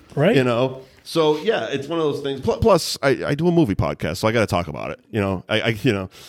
It was like when Infinity War first came out, we went and saw it, and we didn't have it scheduled to be the movie that week, and we're sitting there recording something else, and I'm like, we have to talk about Infinity War. It's like we can't be the last guys to talk about it. Right. It's the biggest movie at the time. Yes. But yeah, that first episode of The Mandalorian, it's like, I even told my brothers, it's like, one of the cool things about what they do with this show is each episode can be its standalone thing. Like it had a beginning, middle, and end to that episode. And while it does carry into the rest of the season, it's not in the sense that it's a massive cliffhanger. Yes. That if you watch it, it's like, oh my god, I have to watch next week now. And then Well, look at the last episode of season 1. That easily could have just. Yeah. That was not a major cliffhanger. It's picking up right where it left off. And that's also part. Which I'm okay with. Part of what they're doing and the for lack of a better term, Western style that they're making this show is it lends itself to this this traveling gunfighter, and he's going from town to town and getting in adventures, but these adventures are very self-contained. While we might see the characters from this first episode pop up in and again, I'm trying to tiptoe around not spoiling things. I got to tell you this. This isn't going to premiere till January. Oh shit! I've already got things, so we can talk about it. Okay, so Timothy Olyphant is probably going to show up later in the season, right? You know what I mean? Yes. And yes. So okay, so now you can talk about the guy at the end of the episode too. Yeah, by all means. So it's like when he got to Tatooine and was in that bar, and then Olyphant comes in, and I literally yelled at the TV. I go, "Are they really doing Once Upon a Time in Hollywood?" And he grabs the drink and sits at the table and just recreated the Lancer scene and instead of Leonardo DiCaprio, you had Mandalorian. And I'm like, he's doing Lancer in Star Wars. I'm all about this. Did you know who the bartender was? No. He was the bartender in Deadwood with Olyphant. That's even better. I didn't know that. Yes. I didn't know that. I picked up the one voice I picked up immediately because easily. I know you're going to say John Leguizamo. Yep, you couldn't miss I'm like, they show up to this fight, and I'm like, oh, it's Benny Blanco from the Bronx. Benny Blanco, Carlito's Way. Yes. They go out, Benny Blanco from the Bronx. It's like, you ain't gonna fool me, Carlito. He might as well just not have any makeup on or anything because that was John Leguizamo. It was Benny Blanco. Benny Blanco, yeah. But it's cool that they get guys like that for like the one-off roles. And they want to do it. Their kids love this stuff. Who doesn't want to be it? Of course they do. I mean, not only is it, Star Wars, and who doesn't want to be in a Star Wars movie that's of our age that grew up on that stuff, but it's also like they're doing great things over there. Yeah. I mean, what Favreau and Filoni are doing with this Mandalorian, like, we talked about on that movie show, it's like, I'm all in with like Disney just giving them the keys. Take them. Like, so is Lucas, by the way. Of course. Well, of course. I mean, he's been on set many times. He's been consulting on this show. And I love that because, We're 3 trains in. 3 trains in. This is pretty good. We are. It's a 3-trainer. I like it. Quick question, though. Before we get into that, I want to know, at the end of the season, you have Disney Plus, obviously. If you go into the extras for season 1, have you watched all the gallery? Yeah. Okay, good. I love that shit. That's amazing. Those round tables. I love those. Especially, they filtered people in and out, and I'm a massive Taika Waititi fan. Yes. So having him like a huge part of this. He was the voice of the droid in He's the voice 1. of the droid, and he directed a bunch of the episodes. Yeah. I just watched, I have Adobe for my editing softwares and stuff like that. And part of it is they do like little webinars and stuff for if you subscribe to Adobe, you get little access to this stuff. And he did like a couple weeks ago what was called like an inspirational webinar. And I love it. Like he started out, and I'm definitely stealing this line. That is a loud train, man. Right, seriously, some louder than others.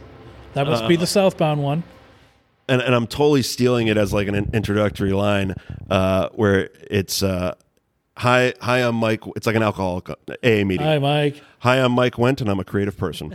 And that's how he started. He goes, I am Taika Waititi. I'm a creative person. He's like, wow, it's like an AA meeting. And I'm like, I'm definitely stealing that. I'm ripping that one right off. But I'll give him credit. But yeah, love him. I think his style is fantastic. They're going to give him Star Wars movies to make, which is great. He reinvigorated the Thor franchise, which was dead after Dark World. He was Korg, right? He was Korg, but he directed it too. Right, yeah, exactly. Yeah, and he was Korg, which is, again, he's like Hitchcock. He puts amazing, stupid character. I love Korg. Sitting there playing video games. Fucking Korg, man. So great. It's like, no, we're good, mate. Endgame was probably my favorite movie, one of my favorite movies of all time. It really was. I love, and again, most of it's because of Taika Waititi. I love what they've done with Thor. Like, I was hit or miss with the first Thor. Didn't like Second one, I was all out. Yep. And then it's like all of a sudden he took over and Thor became fun. Ragnarok. And it became a different character. And then in Infinity War, my favorite parts of Infinity War are what I've dubbed Thor and his space adventures with his friends Tree and Rabbit. Tree and Rabbit. Give me a 10-part Netflix series of those 3 getting an intergalactic adventures, and I'm a happy boy. I'll watch every one of them. Fast forward to Endgame, and we got Thor Lebowski. All in. I have a T-shirt of Fat Thor. Everyone loves it when I wear it. I can't. People won't leave me alone about it. It's amazing. I mean, I'm weird with movies. Like I pick out weird shit to find either funny or interesting and stuff. And the line in Endgame where Thor is about to explain what the red stone that went into Natalie Portman. He's like, well, first of all, it's not a stone; it's kind of a goo.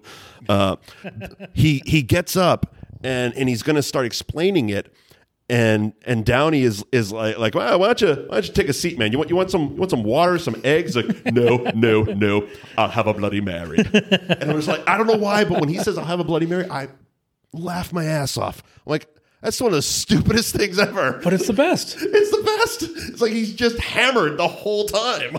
But Ragnarok is where they said, you know what? Let's let Hemsworth do what he does. Yeah. He's a funny guy. Yeah. I don't care how good looking. He's funny as hell, and he's the perfect Thor, I believe. Yeah. And I do like Thor better with the short hair. Well, it's also, I mean, I take it or leave it. I mean, I know the character in the comics has long hair all the time, but I just, not all the time. But what you could see, because even like after Dark World and then they did the Avengers movie, Hemsworth was very public about being done after his contract ran out. And it was Ragnarok that made him re-sign, and it was, you could see he's having fun doing this. Oh, totally. Which is important because making making a movie like this, and I talked to Chris Evans on Wicked Bites years ago, right around Age of Ultron came out. It's a grind. Like, where you have fun making movies, sure, but it's also long. Well, you sat in a chair for how many hours? Just for a commercial that's going to air in Rhode Island. I was in the chair for 3.5 hours in and an hour and a half out, and that wasn't even filming time. That's just putting makeup on and taking it off. Right. So yeah, and they're long days, and long days turn into long weeks, and long weeks. I mean, on these Marvel movies, they're filming these things for months. Sometimes, I mean, they did Infinity War and Endgame back to back. They were probably filming for over a year. Yeah. Filming for over a year. So having fun is important. Liking what you do is important, especially, again, going back to being a creative person, we don't do good with like job type jobs because we get bored very quickly. Mm-hmm. So if you see this a lot with TV actors, if they get stuck in the same role, there's certain points where it's like if they're not having fun and the creativity isn't pushing them, you'll see it in the quality of the show. The show will dip down because the actors are bored. The creative people are bored now, and they're just kind of coasting. Sometimes it's because ratings are great. Sometimes it's because they're winning awards. Sometimes it's just because they're making so much money that, all right, well, I guess I'll show up to work again today and clear $1.5 million. All right, cool. When's lunch? But you can tell there's a complete difference when a creative person is enjoying what they're doing and they're a part of the creative process, which clearly Hemsworth was with Taika Waititi with Ragnarok, and then going forward, he took that character and just the stuff with Rocket and Groot, and then in Infinity War, and then the full transformation in Endgame, which was awesome. And it was one of those things, and I don't follow the comics. Like I'm watching the movies. I know nothing about the comic books. But like I love the fact that at the end, when they're in that battle with Thanos and he all of a sudden turns into Thor, they didn't slim him down. They didn't like all of a sudden the lightning cracks and he's got abs and short hair. It's like, no, he was still a fat guy. It was just he had armor over his fat, Like I love that. It's like they kept with it, and then they ended the movie, which I cannot wait, because they ended the movie with him jumping on the Guardian ship. So we get more Tree Rabbit and Thor. Exactly. And James Gunn is another one, much like Taika Waititi. James Gunn is another one of my favorite filmmakers, just because it's a guy that clearly is having fun with what he does. And the stuff he did with Guardians was so off the wall that it just worked. It was so different from Iron Man, Captain America, Thor. It's like, oh, and here's this weird shit over here, and now they gave him Suicide Squad. He's dipping his toe in both pools. He's got DC, he's got Marvel, he's doing all of it great. And I love the fact, just more on a personal love of independent cinema, that James Gunn came from Troma.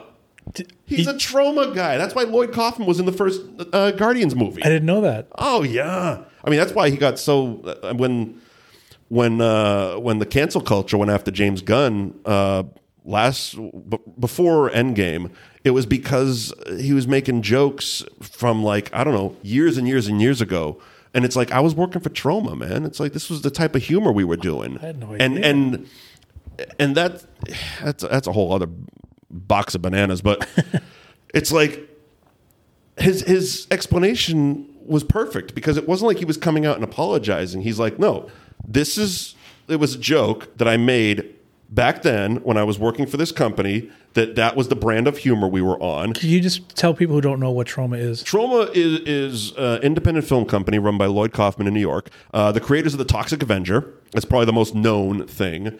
But they make no-budget movies, and they've been doing it for like 40, 50 years. And some of them are really good. Some of them are not so good. Right. But the good ones are like, if you like independent, schlocky, fluid-based humor. And The Toxic Avenger has a series. There's more than one of them. There's four of them. There's four movies, a musical, and it was an old animated TV series. I don't know about the musical. That's great. Yeah. It was a Broadway musical. Like bonkers that stuff like that happens. It's a cult following. It is. But yeah, towards the fourth Toxic Avenger movie was around when James Gunn was with him, because he wrote, I think, Tromeo and Juliet. He was involved with another one called Terra Firma, which is another one of my favorite Troma movies. But yeah, so it was like that was the brand of humor, and he also was like, he's like, yeah, and Disney knew about it when they signed me for the first Guardians. I had to explain. They have a vetting process, obviously. They're not just going to give a Marvel franchise to someone who's a problem, right. A social problem. So he's like, they knew about it, but now because and I love the phrase, because the tweets resurfaced, also known as you Googled. It's the worst. You Googled him. Seriously. You got bored. It's like it was stupid, and clearly it meant nothing because they rehired him. Yeah, they fired him for a couple weeks, and everyone went batshit, and like the whole cast of Guardians was like, "Well, you might as well fire all of us too," And then by that point, they had already been given the Suicide Squad, which I like the fact that he didn't budge on that, because they hired him back for Guardians 3, and he's like, "Well, you're going to now have to wait." Because I'm already doing this. And so now Guardians 3 has to wait till after Suicide Squad is done, which, again, I wasn't a fan of the Suicide Squad that came out a couple of years ago. Yeah. This one looks great. Yeah. It's like, oh, this is... Because, again, it's if you're a fan of a director's certain brand of style, you can spot it from a mile away. And watching the first trailer, I'm like, oh, this is a James Gunn movie. I'm all in. This is great. John Cena's playing an asshole version of Captain America. Yes. How great is that? No, I actually like the first Suicide Squad. Or what is it called? It was just called Suicide Squad. Yeah. This is the Suicide Squad. What didn't you like about it? It was a mess. In what way? It was a mess. It was a typical DC movie up until this point, which was which we've covered many times on that movie show. My feeling is DC decided that they were going to get into the expanded universe game by the time Age of Ultron was coming out from Marvel. So Marvel already had about a dozen films under their belt. DC decided, well, we need to get to that point now. So instead of doing the right thing and building their characters, they were like, let's get to the finish line now, and then we'll backtrack in the next few movies. Which is why, I liked Man of Steel, but then again, they tried to make Batman vs. Superman basically their Avengers movie. Which it shouldn't have been. That should have been the Batman movie, because they were, we start each character from their point of origin. That's why we've seen the Wayne family die outside that theater 47,000 times. Yeah. Which my co-host Eddie, that's his personal hell. Like when he dies and he goes to hell, he's going to be riding a bus that's only showing Wayne deaths over and over and over and over and again. Pearls flying. Yep. Pearls and various different forms of killers. Right. I like Jack Napier from the Tim Burton Batman, but that's just my personal favorite Wayne family death. Sure. But yeah, I feel that DC was like I said, they were at the finish line trying to work their way back, as opposed to starting the race and just taking their own time and doing it. There's a reason that Marvel has made. I think now with the last Spider-Man and now Black Widow, probably 24, 25 movies, and one or two were like misses. We talked about Dark World, and I'm sure there might have been one other. I think Iron Man 3 wasn't, 2 and 3 weren't really revered. They were better than Thor, though. Yeah, the second Thor was definitely the sore thumb in the group. It's like, cut that off. But it's one of those things, like they've gone 25 movies with very few misses, and that was actually something that Chris Evans said when I interviewed him. Because I asked him, because it was right before we caught him like a week too early. It was right before he could start talking about Age of Ultron. Oh. So I'm like, you got Ultron coming up. What can you tell us? He's like, nothing. I'm like, cool. Nice. I'm glad I watch movies, because I remember you made this really emotional relationship movie called London, and we talked about that. So I got Captain America. I'm talking about some indie relationship movie. But that's so Mike. Yeah. Oh yeah, I'm such a geek. But at the end of the interview, I'm like, look, you got to give me something. I'm like, why why should I go pay money to see Age of Ultron? And I can't argue with his point. He's like, it's Marvel. They really haven't missed a step yet. And I'm like, hey, you asked him for something. Checks in the mail, man. Yep, he earned it. That was good. That's a good one. That's a good answer. And he's right, though. He's right. But he's right. He's right. And that's what DC should have done. There's also no Kevin Feige at DC. And Kevin Feige is like the figurehead of Marvel. And he's dictating how this story's going to go, and that's why they're planning their movies 5 years in advance. They have. I think we just wrapped up Phase 4. They already have Phase 6 planned. Crazy, isn't it? And people are like, "You need to get the X-Men in now." He's like, "Don't worry, we got it planned. Calm down, relax. people. Yes, Deadpool will show up, just not tomorrow." Let's get through WandaVision first. Seriously, that looks weird. It does. It looks weird. I'm kind of in on it. I don't know what it's about. I'm gonna watch it. You have to Comic watch book people it, though. seem very excited, but you have to watch it because it's going to lead to something else. People, well, that's the cool part. Is all She-Hulk. Yeah, all of this stuff is going to be intertwined into the movie. Yeah, which was kind of a Agents of S.H.I.E.L.D. did that. Yeah, kind of to a little extent. To a little extent, not like this. Not like this, and more importantly, the Netflix Marvel stuff had nothing to do with it, which was a shame. But I've heard that we're going to get the Daredevil from Netflix, and I think Bernthal's going to do the Punisher when they get to that type of thing, which he was fantastic in. But I also like the Tom Jane Punisher. I'm not going to lie. I saw that in the theater. Yeah, Travolta was in that too. Yeah, and yeah, it was Battlefield Earth. That was one of the last Travolta had that Pulp Fiction run where he came back. And I'm old school Travolta fan. Like I was as a kid, I loved Grease and all that stuff. I'm a Travolta fan, so I'm always rooting for the guy. He has a lot of misses, especially recently. Don't go watch The Fanatic or Gotti. I watched Fanatic. Oh, I watched it. Hated that movie. The premise seems so great. It did. Again, I'm rooting for him. Great premise. I wanted to love that movie, and I'm just like, that's a lot of bad choices you're making. I won't watch Gotti. Yeah, and Gotti. I already know it. I've already seen it. I've seen it with good people. Not the Armand Assante one was amazing. I loved Armand Assante as him. It was amazing. So great. Very few people know about it because it was an HBO original movie, in the '90s when they weren't really doing that. I remember putting it on the side of the wall there as you need to watch. Video stores. Yeah. Yes, exactly. Yeah. But yeah. The Fanatic was terrible, and Gotti felt like to me the Gotti one felt like they ran out of money, so they were using stock footage to fix problems. That's how I felt. It wasn't like they were using real news footage as a creative choice. It was like this is like a 3-minute news segment that you have no choice. You're filling time to get 90 minutes out of this. Come on, 3 more minutes. Like this could have been a 20-minute short film, but Travolta's in it. But The Fanatic did bother me because I'm like, this is the one. It was horrible. This is the one. I'm going to watch it before the word gets out. Yeah. I'm going to be the guy telling people to watch it. Yeah. No. Terrible. Terrible. I love the premise, though. It's a shame, and the premise is great. It's misery. It's I'm your biggest fan. Yeah. Yeah, you actually, you know what? I never thought of that. You're right. Yeah. When you boil it down to it's a very simple premise that works very well. Give me an autograph. No. But the Devon Sawa character, the actor should have been sympathetic. He was an asshole from the start and a wife beater and just a terrible human being. Right. And it's like, I'd kind of want him to die. I won't be bothered. And they made Travolta, who was supposed to be the villain, when they decided to give him a nondescript mental illness, made him the sympathetic character. And it's like, well, now I kind of feel bad that he murdered the maid because he really didn't know any better.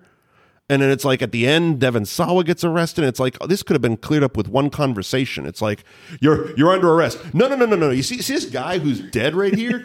My maid is out back with her head bludgeoned. He did it. He's been stalking me. He drugged me. He tied me to a bed. Like, why am I in handcuffs right now? Yeah, exactly. Like, simple 10-second but no.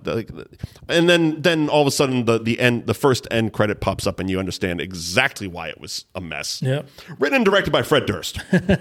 I knew that going in. I didn't. See, I did. I didn't. I watched it despite that. I was like, that explains it. But I did know that going in, and I wanted to love it. I've been to many Comic-Cons, and I can see how people would be like that. Oh, sure. And very easy premise. It is, but I thought it would work, and it it could have been done so much better, I thought. Well, it has been with Misery.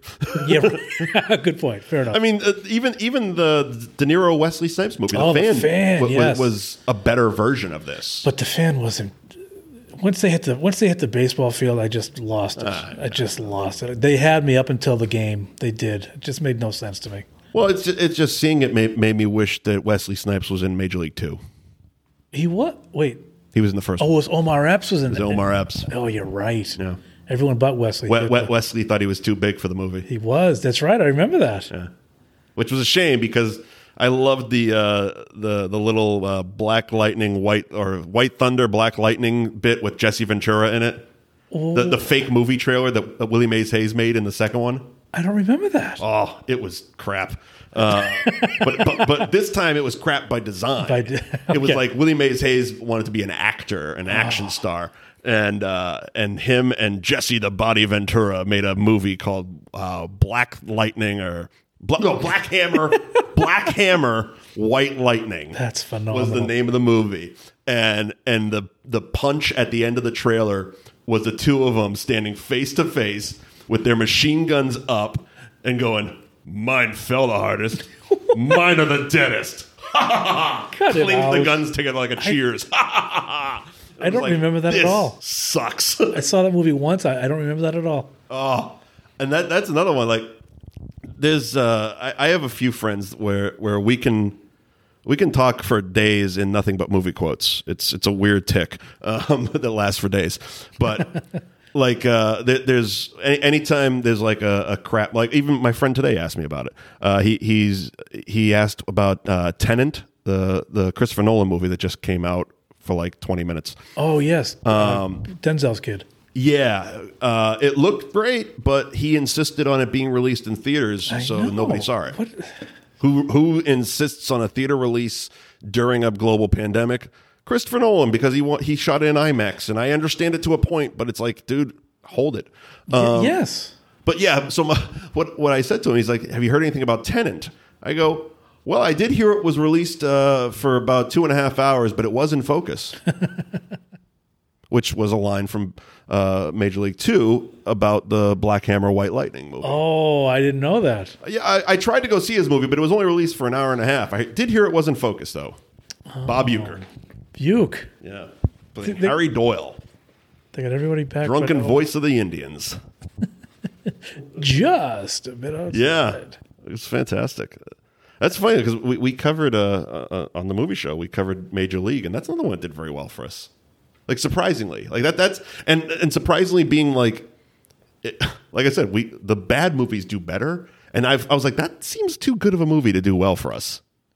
And we had a lot of fun talking about it. Like, see, that doesn't surprise. I know what you're saying with the bad movies, but yeah. Major League was just a fun movie all around. Oh yeah, it was very good, and gave us Ricky Vaughn, Mr. Charlie Sheen. That was great. Yeah, oh buddy, Charlie Sheen. I love that movie. Renee Russo was the. She was the love interest of Tom Berenger, and she was topless in Thomas Crown Affair with Pierce Brosnan. She was. Yes. Very few people saw that one besides us video store guys. See, I used to be Mr. Skin before Mr. Skin. I knew I could. If I knew before then, I would be making so much money off that. I was the guy when people wanted to see boobs. Well, see, I'm glad you brought Mr. Skin, because as someone who deals in movies online with the movie show, and we have it on YouTube, and every episode we include the trailer of that movie. Now, for my limited amateur legal knowledge, that falls under fair use because it's we're reviewing it. It's not the full movie. Blah blah blah blah blah. Again, limited legal knowledge. Every single one of them gets slapped with a copyright claim on YouTube, and I dispute it, and some get let go, and I'm allowed to keep it up, and others I have to trim that little clip out. No big deal. Not breaking my ass. Then I see something like Mr. Skin, who has like every movie ever on a pay website. How is that legal?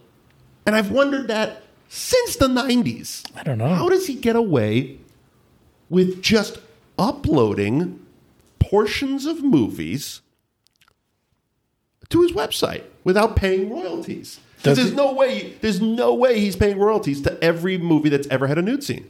No, you're right, because it's astronomical. Millions and millions of dollars, not whatever he's charging for his subscriptions. Right. You know what I mean? Right. So it's weird stuff like that. Like, obviously, he's got good lawyers. I don't. You know what I mean? So that probably plays into it. But yeah, it's a good point. Brain works weird like that. Like, I see stuff like that. I'm like, how's he getting away with it? What am I doing wrong? What am I doing wrong? What is he doing right? I'm not peddling in the nude business, apparently. No, that's funny.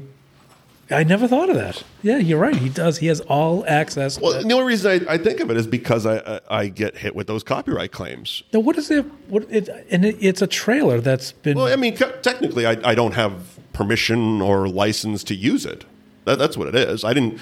It's no different. Then why can you talk about it? What do you mean? Well, why can you talk about it? We can talk about whatever the hell we want. It's America, pal.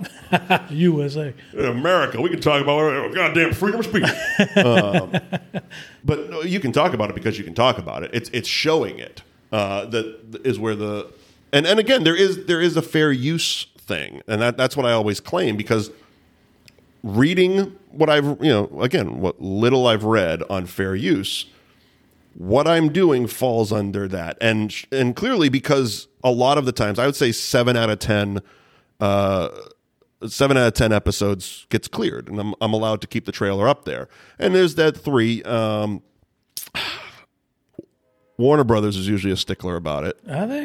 Yeah, it. You can see if you do it enough, which I'm on 100 and something episodes now of the movie show. You see it enough that you can see like the studios that allow it, and the studio Disney's cool. So all our Star Wars stuff, all the Marvel stuff, that's the 4th train. I love the train. That's all cool. Universal's pretty cool about it. Warner Brothers is really not. Like there's always comes back with take it down, and which is it's fine. It's a very simple click, click, click, and it trims the trailer out. It's not like we're pasting the movie all over the show by design, because that would be a pain in the ass to go back and have to re-edit the entire thing and no, too much work.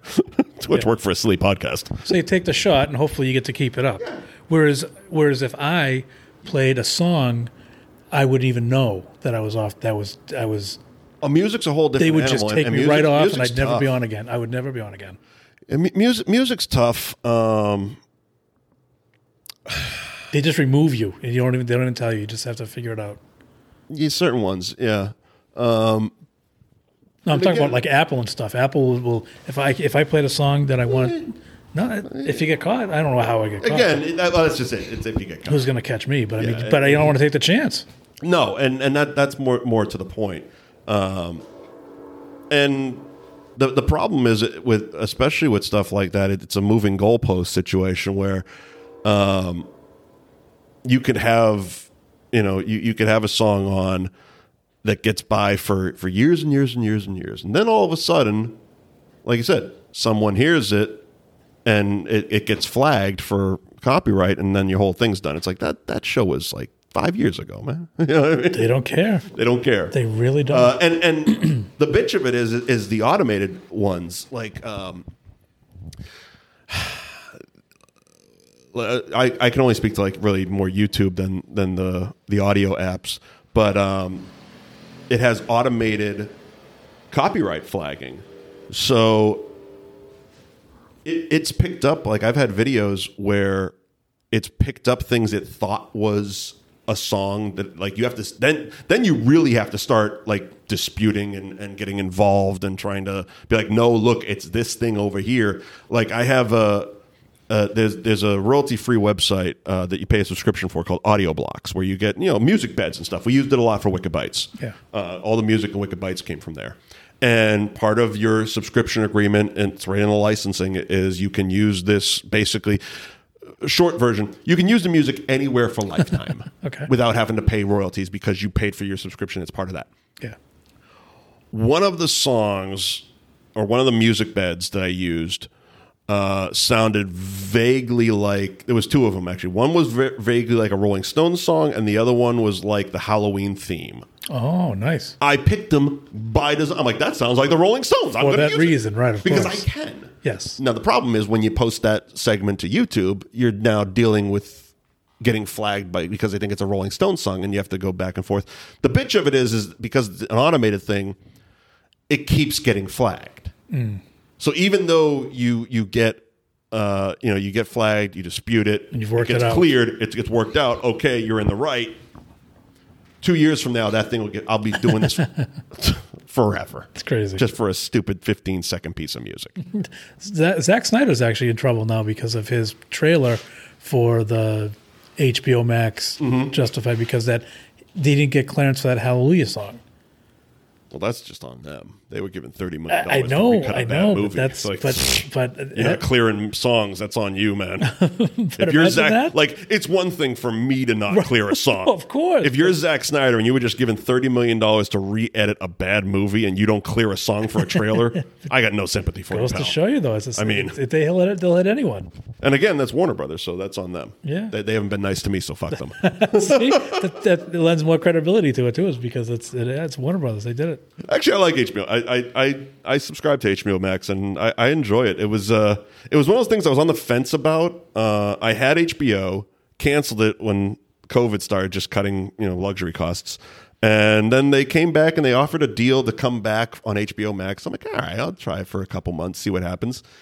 And the first couple months I was poking around, and it was like, this is weird. And then I started digging into the movie library, and there is some gems and something that wasn't advertised, and I don't know if many people know about it, but they have, you're a video store, guys. You know the Criterion Collection. Yeah. They have all the Criterion movies on HBO Max, like the Criterion print of them. So, like, you go watch, and you can tell because they start right out with the big Criterion C logo at the beginning of it. All the Godzilla movies that were released by Criterion. The Night of the Living Dead, which is royalty free, and anybody can put out like that. You and I could put out a copy of Night of the Living Dead and make money off of it. It's a weird, terrible situation where George Romero got screwed on it. But the Criterion Collection put out a version that's beautiful. The transfer is great. The black and white, it looks awesome. And that's the version on HBO Max. So it was like, they didn't. A bunch of Bruce Lee movies are on there, the Criterion versions. Basically, for people that don't know what Criterion is, it's like it's for physical media. It's like the peak of physical media type things. So like they take specialty movies and they clean them up. They give them nice presentations so they look great. They sound great. On Blu-ray or DVD, they put a ton of really cool bonus features and documentaries into them and stuff like that. So I'm a physical media collector. I, again, have been since childhood. I ran video stores and stuff. I was destined to do that. Now they're all in boxes, but there was a time where I had an entire room wall to wall movies in my house, and the Criterion Collection is like the pinnacle of like a Blu-ray. So it's like if the studio puts out a version of Blu-ray you find for like $5, and then the Criterion one is like $20. For me, I'm buying the $20 one instead of the $5 one, just because I know it's like that much better. It's the last time I'm going to buy that movie because it's the best it's ever going to look and sound, and it's really freaking cool.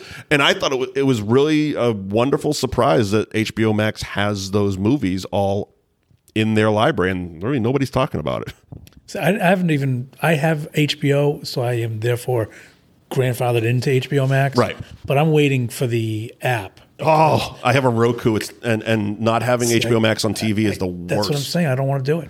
Yeah, it's tough, especially because, like, I'm a huge South Park fan, and like in June, South Park moved from. They were on Hulu, and then they moved over to HBO Max. Was actually one of the factors that I played into like.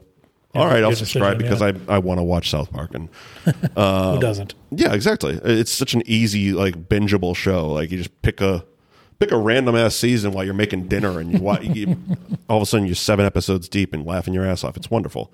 With mac and cheese on your chest. Yeah, it's great. It's perfect. COVID. Got to be the COVID. Who's going to judge me? Nobody's around. That's right. time is meaningless. That's right. That's right. But so they're not on Amazon Stick either, which bothers me. No, like, come on. And that's becoming. I cut cable like 3 years ago, and went streaming, and it's now becoming a problem because everyone's doing it. Yeah. And the cool thing when I did it was like the point of cutting cable was, I had Xfinity. It was exorbitant every month. It was like $350 every month. It was stupid money. And all of a sudden it's like, all right, well, why don't I cut it, just pay for internet, and then pick and choose what I want to watch? Makes sense. Why doesn't everybody do it? You can.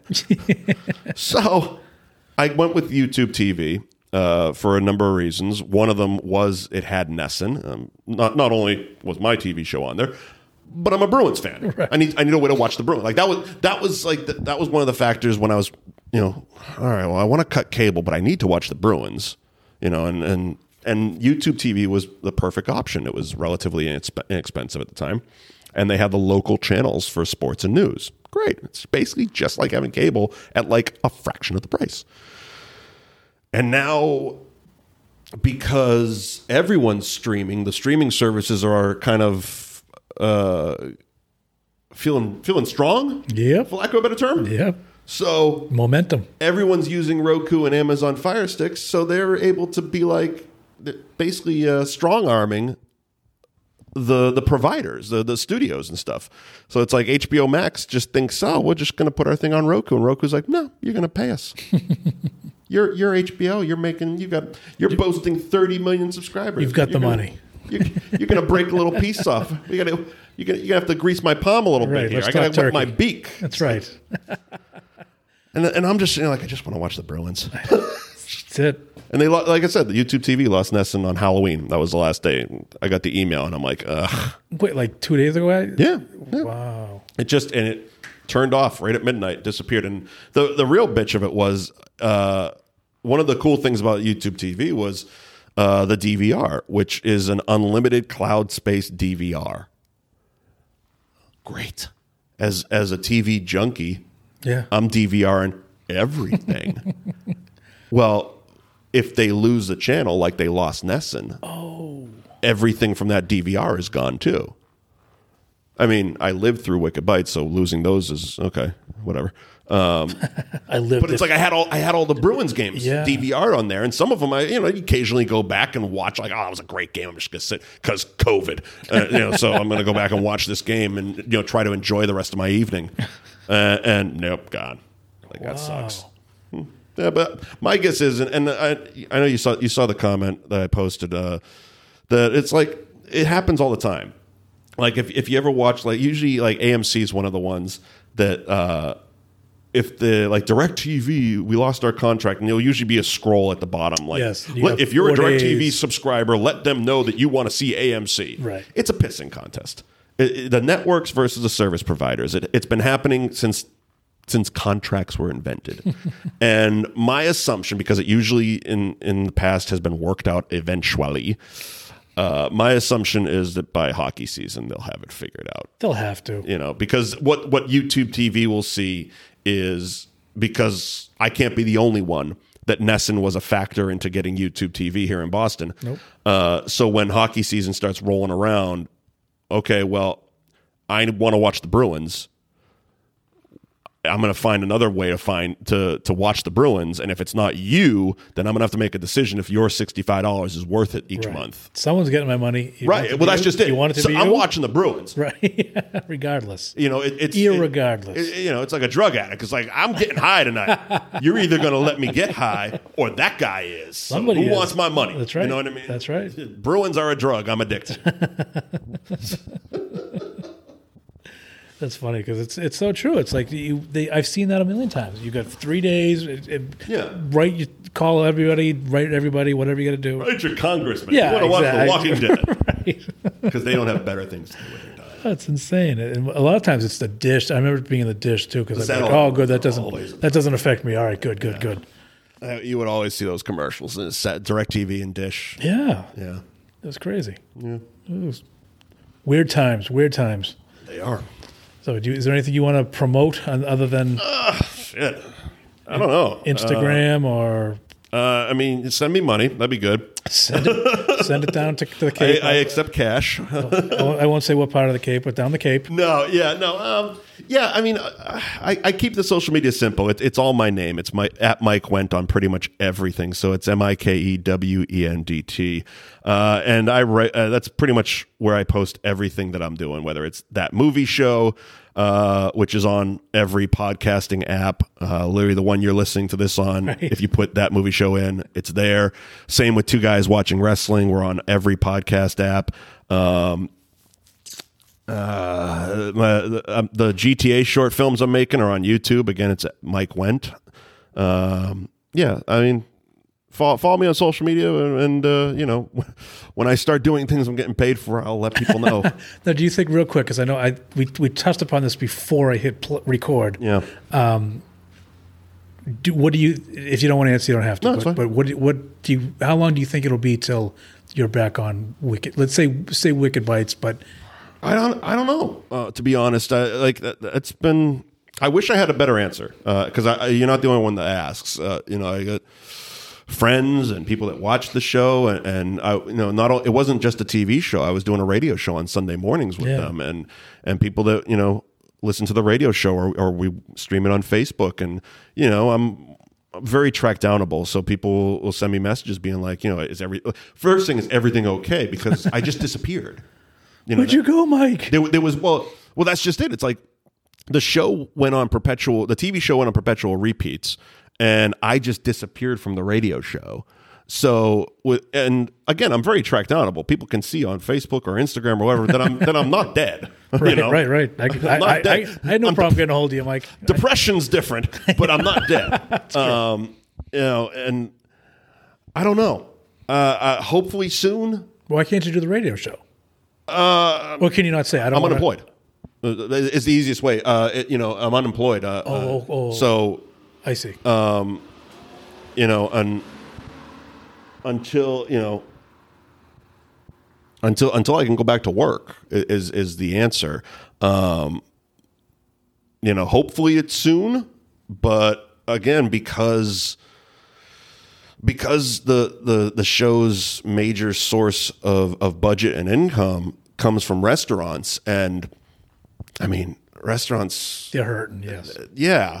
Like this is like, of all the industries, they've been smacked around the most during this. And, it's not, I hate to say it, it's not going to get any better because the cold months are here. Yeah. So it's like you're dealing with people that, what a lot of people, restaurant customers don't understand is restaurants operate on such a small profit fraction. So it's like restaurants are running on anywhere from 1% to 4% profit. So it's like it's very small. And that was why when this all first started, a lot of restaurants were saying anything less than 100% capacity is going to kill us. Like you start putting restrictions on us, we're dead. And a lot of them have. Like it's sad to see how many places have had to close down and that are going to have to close down because now, I mean, people can dine inside, but even that has restrictions put on it. So you have capacity restrictions for indoor dining. Then you have the part of the population that won't go indoors regardless because COVID's still a thing. Yep. And we're in New England, so outdoor dining's pretty much done. It's like seeing those. The patio pictures during the snowstorm the other day, it's like, oh, well, they're dead. Right. It's like, great. The city's all extended your outdoor dining license into November, but who's going to use it? You know what I mean? Yeah. It's like, it sucks because, you'll get a surge on the random 60-degree day till about 4 p.m. Yeah, but then the sun starts going down and you're screwed. It's more effort to set it up than it is to right. And now they have the time restriction where everything has to close at 9:30, which was announced a couple days ago. Yeah. And if now you can't really do outdoor dining, and your primary source of indoor dining is cut down to a certain point. Like Like, I don't know about anybody else, but like, I'm just starting to think about dinner around 7:30, 8 o'clock at night. And if that means I'm going out, it's like, really? I got to leave in a half an hour? You know, that sort of thing. So come the next couple months, a lot of places are with... We don't need a lockdown for restaurants to go back to takeout and delivery. We just need weather. You know what I mean? It's going to happen. Yes. You know, like I was thinking about that on the drive over here, and I'm like, oh man, it's cold out. It's too cold to sit and eat, type of thing. You know what I mean? And they don't need to. We don't need the governor to tell us you can't eat indoors. Like, there's a good chunk of people. My mother won't go into a restaurant. She won't do it. Like, she's still too afraid of COVID. You know what I mean? And she's not the only one. No. You know, I see it a lot. People on Facebook, the question's asked a lot. Do you feel safe dining indoors? And there's a lot of people being like, no, I'm just doing takeout.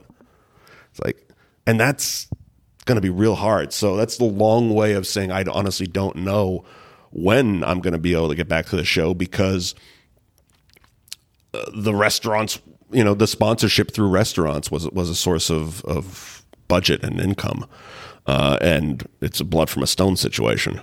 You know, if your sponsor is having enough trouble paying their wait staff, they're not going to worry about paying for a TV sponsorship. You know what I mean? So who knows?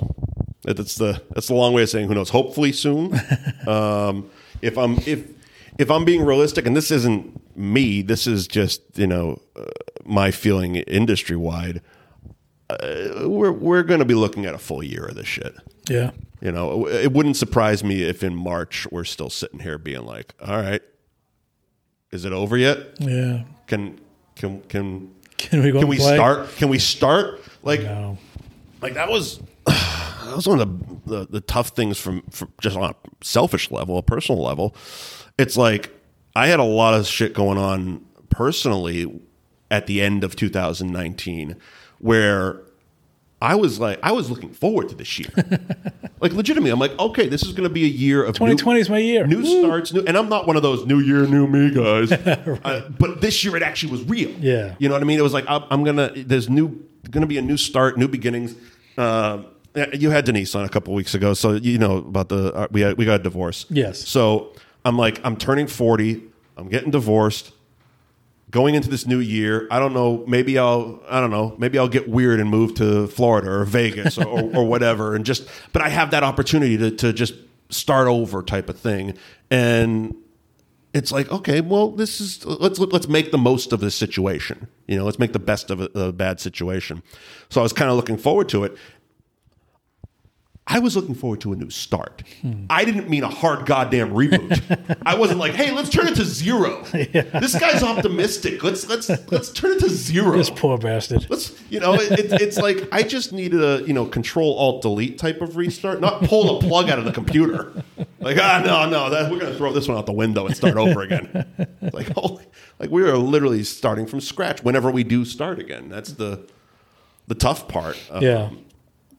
Is the whole starting from scratch thing. It's scary, but again, it's like I keep falling back on the creative side of my brain, being like, well, I can figure something out. I just, once, even now, like, I'm not making any money off the podcast or anything, but like, I got 2 podcasts going. I've started these video series. I got like 2 others that are probably going to start by the end of the year. And then a couple other video series by the end of the year. It's just like, again, it's the throwing shit off the wall scenario. It's like, right now, you're not making any money off of it. You might as well have fun doing it. You know what I mean? And it'll come. Who knows? One of those pieces of shit might stick to the wall and then you can make something out of it. Yeah. You know what I mean? Sure. Like I said earlier when we were talking about the movie show, like Eddie and I were talking with Showcase right before COVID. This was supposed to be a great year. We were going to be doing live events. We were going to be doing our own version of Mystery Science 3000 in bars. We had literally in March and April, we had 2 dates set up at Blackstrap Barbecue in Winthrop that we were going to be doing live versions of the show. and along with it was awesome. Yeah, it was awesome, and who knows? Yeah, you can. I mean, we don't stop being ourselves, so. When the lights get turned back on, we can start back up. And I think it's funny because we're doing this in the dark. We're doing this in the dark. This is perfect. You're literally and figuratively. This is literally the perfect 2020 podcast. It's like we're literally in blackness.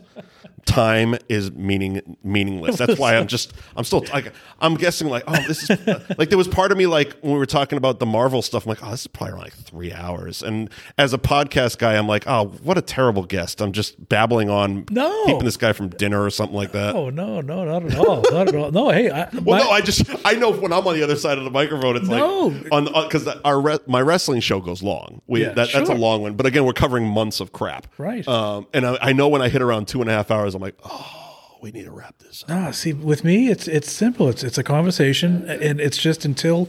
And you were. What am I going to do? Tell you, hey, listen, can you stop right now because I got to end this? No, no. If you're going, you're going. I felt bad for Denise because I had to for the Two Chicks Chatting episode. Yeah. I don't know what happened. I lost a bunch of stuff. I had to salvage. We had a whole almost an hour of her and I because Kim had to leave. Right. And I only got, I think, 20 minutes. I felt so bad, but I didn't want to just not do it. But no, if you're going, you're going. It's interesting. It's like The Godfather. I always say that. The Godfather's 3 hours. I'm watching all 3 hours of it. Right. Endgame, another one. I wanted it to be 4 hours. Yeah. No, if it's good, I mean, if you're boring, I can understand. But sure. No, I'm. Well, I'm glad I'm not boring. No, I'm entertained. Yeah. It's funny. Am I not entertained? Yeah, exactly. It's funny you mention that because it's like that was exactly the analogy I put when The Irishman came out. Yes, and everyone was bitching and moaning that it was so long. I love that I'm like, movie. It's entertaining. I thought it was great. It's so long. It's on Netflix. Push pause. Yeah, exactly. You know what? I watched it. I started with breakfast. I pushed pause. I went and made lunch. I came back. I watched some more of it. That's awesome. And then I finished it with a couple of beers, and I'm like, this is a great day. Did you watch the round table after? Oh, my God. It was wonderful. I love the round table. And so few people knew about it. Know. I went to Thanksgiving that year, and I was telling my family, I'm like, oh, yeah, and then did you stick around and watch it? Yes. No. I hit stop as soon as it was over. No, you don't. God. Don't ever do that. Never do that. You don't know what's out there. The funny thing is, we were talking about Justice League. Coppola recut Godfather 3. Yeah, I know. It's coming out in December. What is that about? You know what? I'm going to watch it, but here's my analogy. My thought on it is because Stallone is recutting Rocky 4 too, and he's leaving out the robot. He's leaving out the robot, yeah, because we need 2 more hours of montages. My feeling is it's what I'm referring to as the Snyder effect. Okay. All these filmmakers, because again, none of us can work. I don't care if you're as small as me or as big as Stallone. None of us can work right now. Lucas did it first, by the way. He did. But what happened with Snyder is all these guys who are not working right now, all film productions shut down during COVID, saw HBO Max give Zack Snyder $30 million to recut his film. Because of people hashtagging it. So Coppola was like, I'll take 5. I'm not doing anything. I don't have to work ever again because my wine is awesome. So everybody hated this movie of mine. I can recut that. And Stallone, everyone loved Rocky 4. I don't know what he got up. Like why we needed that. And whatever. Why take out the robot? I'll watch it. I'm sure. Oh, I'm definitely going to watch it. But yeah, like the Coppola one. It's he changed the title and everything. It's no longer Godfather 3. It's called Godfather Coda: The Death of Michael Corleone, and he's releasing it, I believe, December 2nd. And it's like, yeah, I mean, if I was a filmmaker with a library of movies, I'd probably be calling some people, being like, "How much money you got? I can recut my movie." You know, but it doesn't make sense. Like I honestly, and I am so in the minority about this. I had no problem with Godfather 3. I understand it wasn't 1 and 2. No, but it told the story. Sure, it's definitely not as bad as the hype. No, definitely not. It's become one of those movies that it's cool to hate it and it's cool to smash it. But if you go back and you watch it, the first 2 are classics. Yes. Like 2 of the greatest movies. Godfather 2 is one of the best sequels ever. Empire and Godfather 2. Godfather, Empire, Terminator, and Back to the Future 2. It's not bad. Those are like, if you're looking for sequels that will stand up as their own, like this is a great film, not just a great sequel. Yes. You're off to a good start there. In Godfather 3, it's like, yeah, it's a decent enough movie. but it's when a little long for a bad movie. But you're following Godfather 2. What do you expect? Right. You can't have it. It can't be that good. It's one of those things. It's like it had some good lines. It was a legacy sequel before legacy sequels were a thing. It was ahead like of its time. Yeah, kind of, but not really. It was like because like what they're doing now with stuff like Dr. Sleep or the latest Terminator movie, which I thought got a bad rap. Again, it wasn't great, but it wasn't as bad as people made it out to be. And I love Dr. Sleep. It's like now they're taking the time. They're going back and doing these 20, 30 year after the fact sequels, legacy sequels. Back then, it was like, well, it was probably, 20, it was 90 something. So, yeah, about 20 years after Godfather 2. And, no, maybe not 20 years, maybe 10, whatever, math. COVID. I'm blaming COVID on everything. Over 10. I can't do math anymore. Over 10. I saw it in the theater. See, that's what people don't know. Not only do you lose your sense of smell and taste, but you can't do math anymore. That's a fact. I have permanent COVID. No, I don't want to make it seem like I actually have COVID. I don't. That would be very irresponsible of me. But yeah, so they made it like, and it was a cash grab type of thing. It was like, you can't tell me that Coppola was like chomping at the bit to make this movie. He wanted to make another movie. This was he wanted to make The Death of Michael Corleone because it was part of the book that Mario Puzo wrote. But the studio didn't want him to make it. They wanted him to make, they wanted Michael to live, obviously. Yeah. And, he's a hero. You can't. Well, if you can kill Brando, you can kill Pacino. Well, Brando just didn't want to come back. He was great though. Brando. It's called Lost Souls. It is a documentary on Amazon Prime of the making of The Island of Dr. Moreau. Oh, please. I'm not watching that. The Island of Dr. Moreau is a bad movie. This was so fascinating. Are you serious? Oh, my God. Like this, they should have just released this. It was. Are you kidding me? Oh, my God, yeah. Seriously, go watch it. I'll be honest with you. Don't go watch Pool Boy. Watch this. What's it called again? Lost Souls. It's got a long subtitle. It's like Lost Souls, blah, blah, blah, blah, blah, the making of Dr. Pool Boy, Lost Souls. Yeah, Pool Boy. Drowning out the screams. They got some people, though. I'm not saying, world star thespians, but, Pool Boy had, Kevin Sorbo and Danny Trejo, Is that true? Names you know. Well, Danny Trejo will do anything. Yeah, except my podcast. I feel like we wrapped up and then started over again. That's okay. But see what I'm talking about? I'm not going to cut you off. You're on a roll. So, mentioned the Mike and Billy show earlier. When we were getting guests, we started branching out and trying to get guests in other realms. And we got a contact, 6 Degrees of Danny Trejo. And we had an interview scheduled with Danny Trejo for the release of Machete Kills, the sequel to Machete. And it just happened to coincide with the week he was on Breaking Bad, where his severed head was on the back of a turtle. I don't know if you watched Breaking Bad. No, I haven't. If you watch Breaking Bad, you know the scene. Danny Trejo is a big drug guy, and he gets killed, and his head gets put on the back of a turtle walking around Mexico. Very cool scene. Anyway, we were supposed to have him on the show that week. Really great. It was the one and only time I've pre-promoted an interview.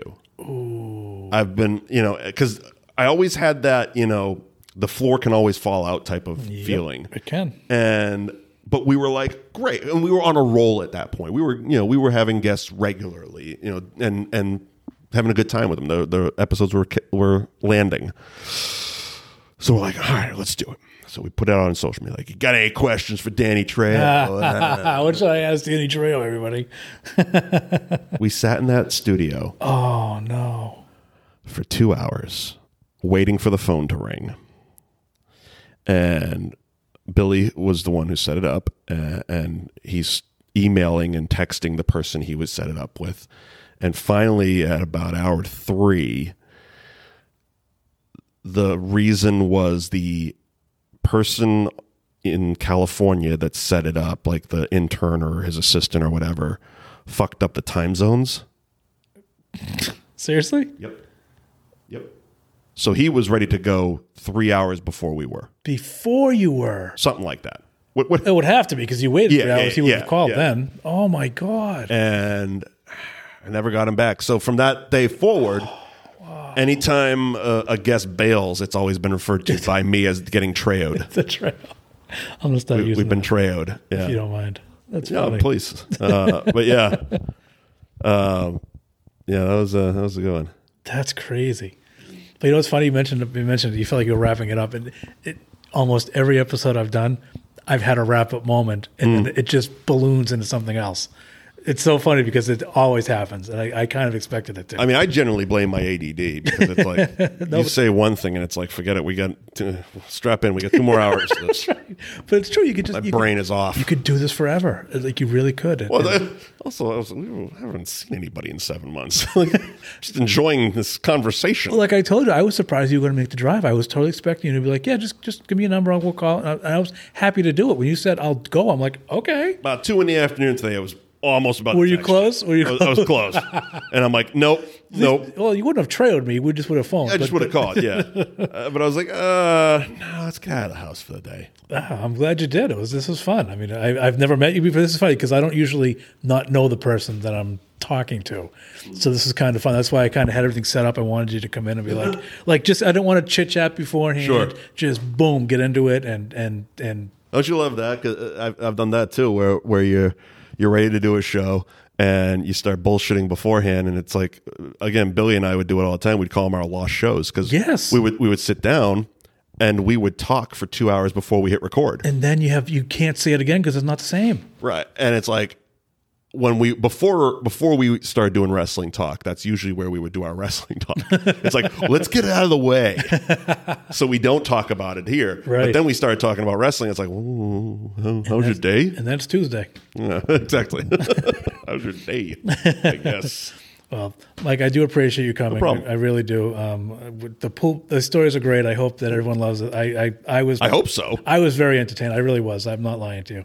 I know it's dark, and I could probably fake it if I wanted to, but no, I do appreciate it. Thank you so much for coming. Oh, thank you for having me, man.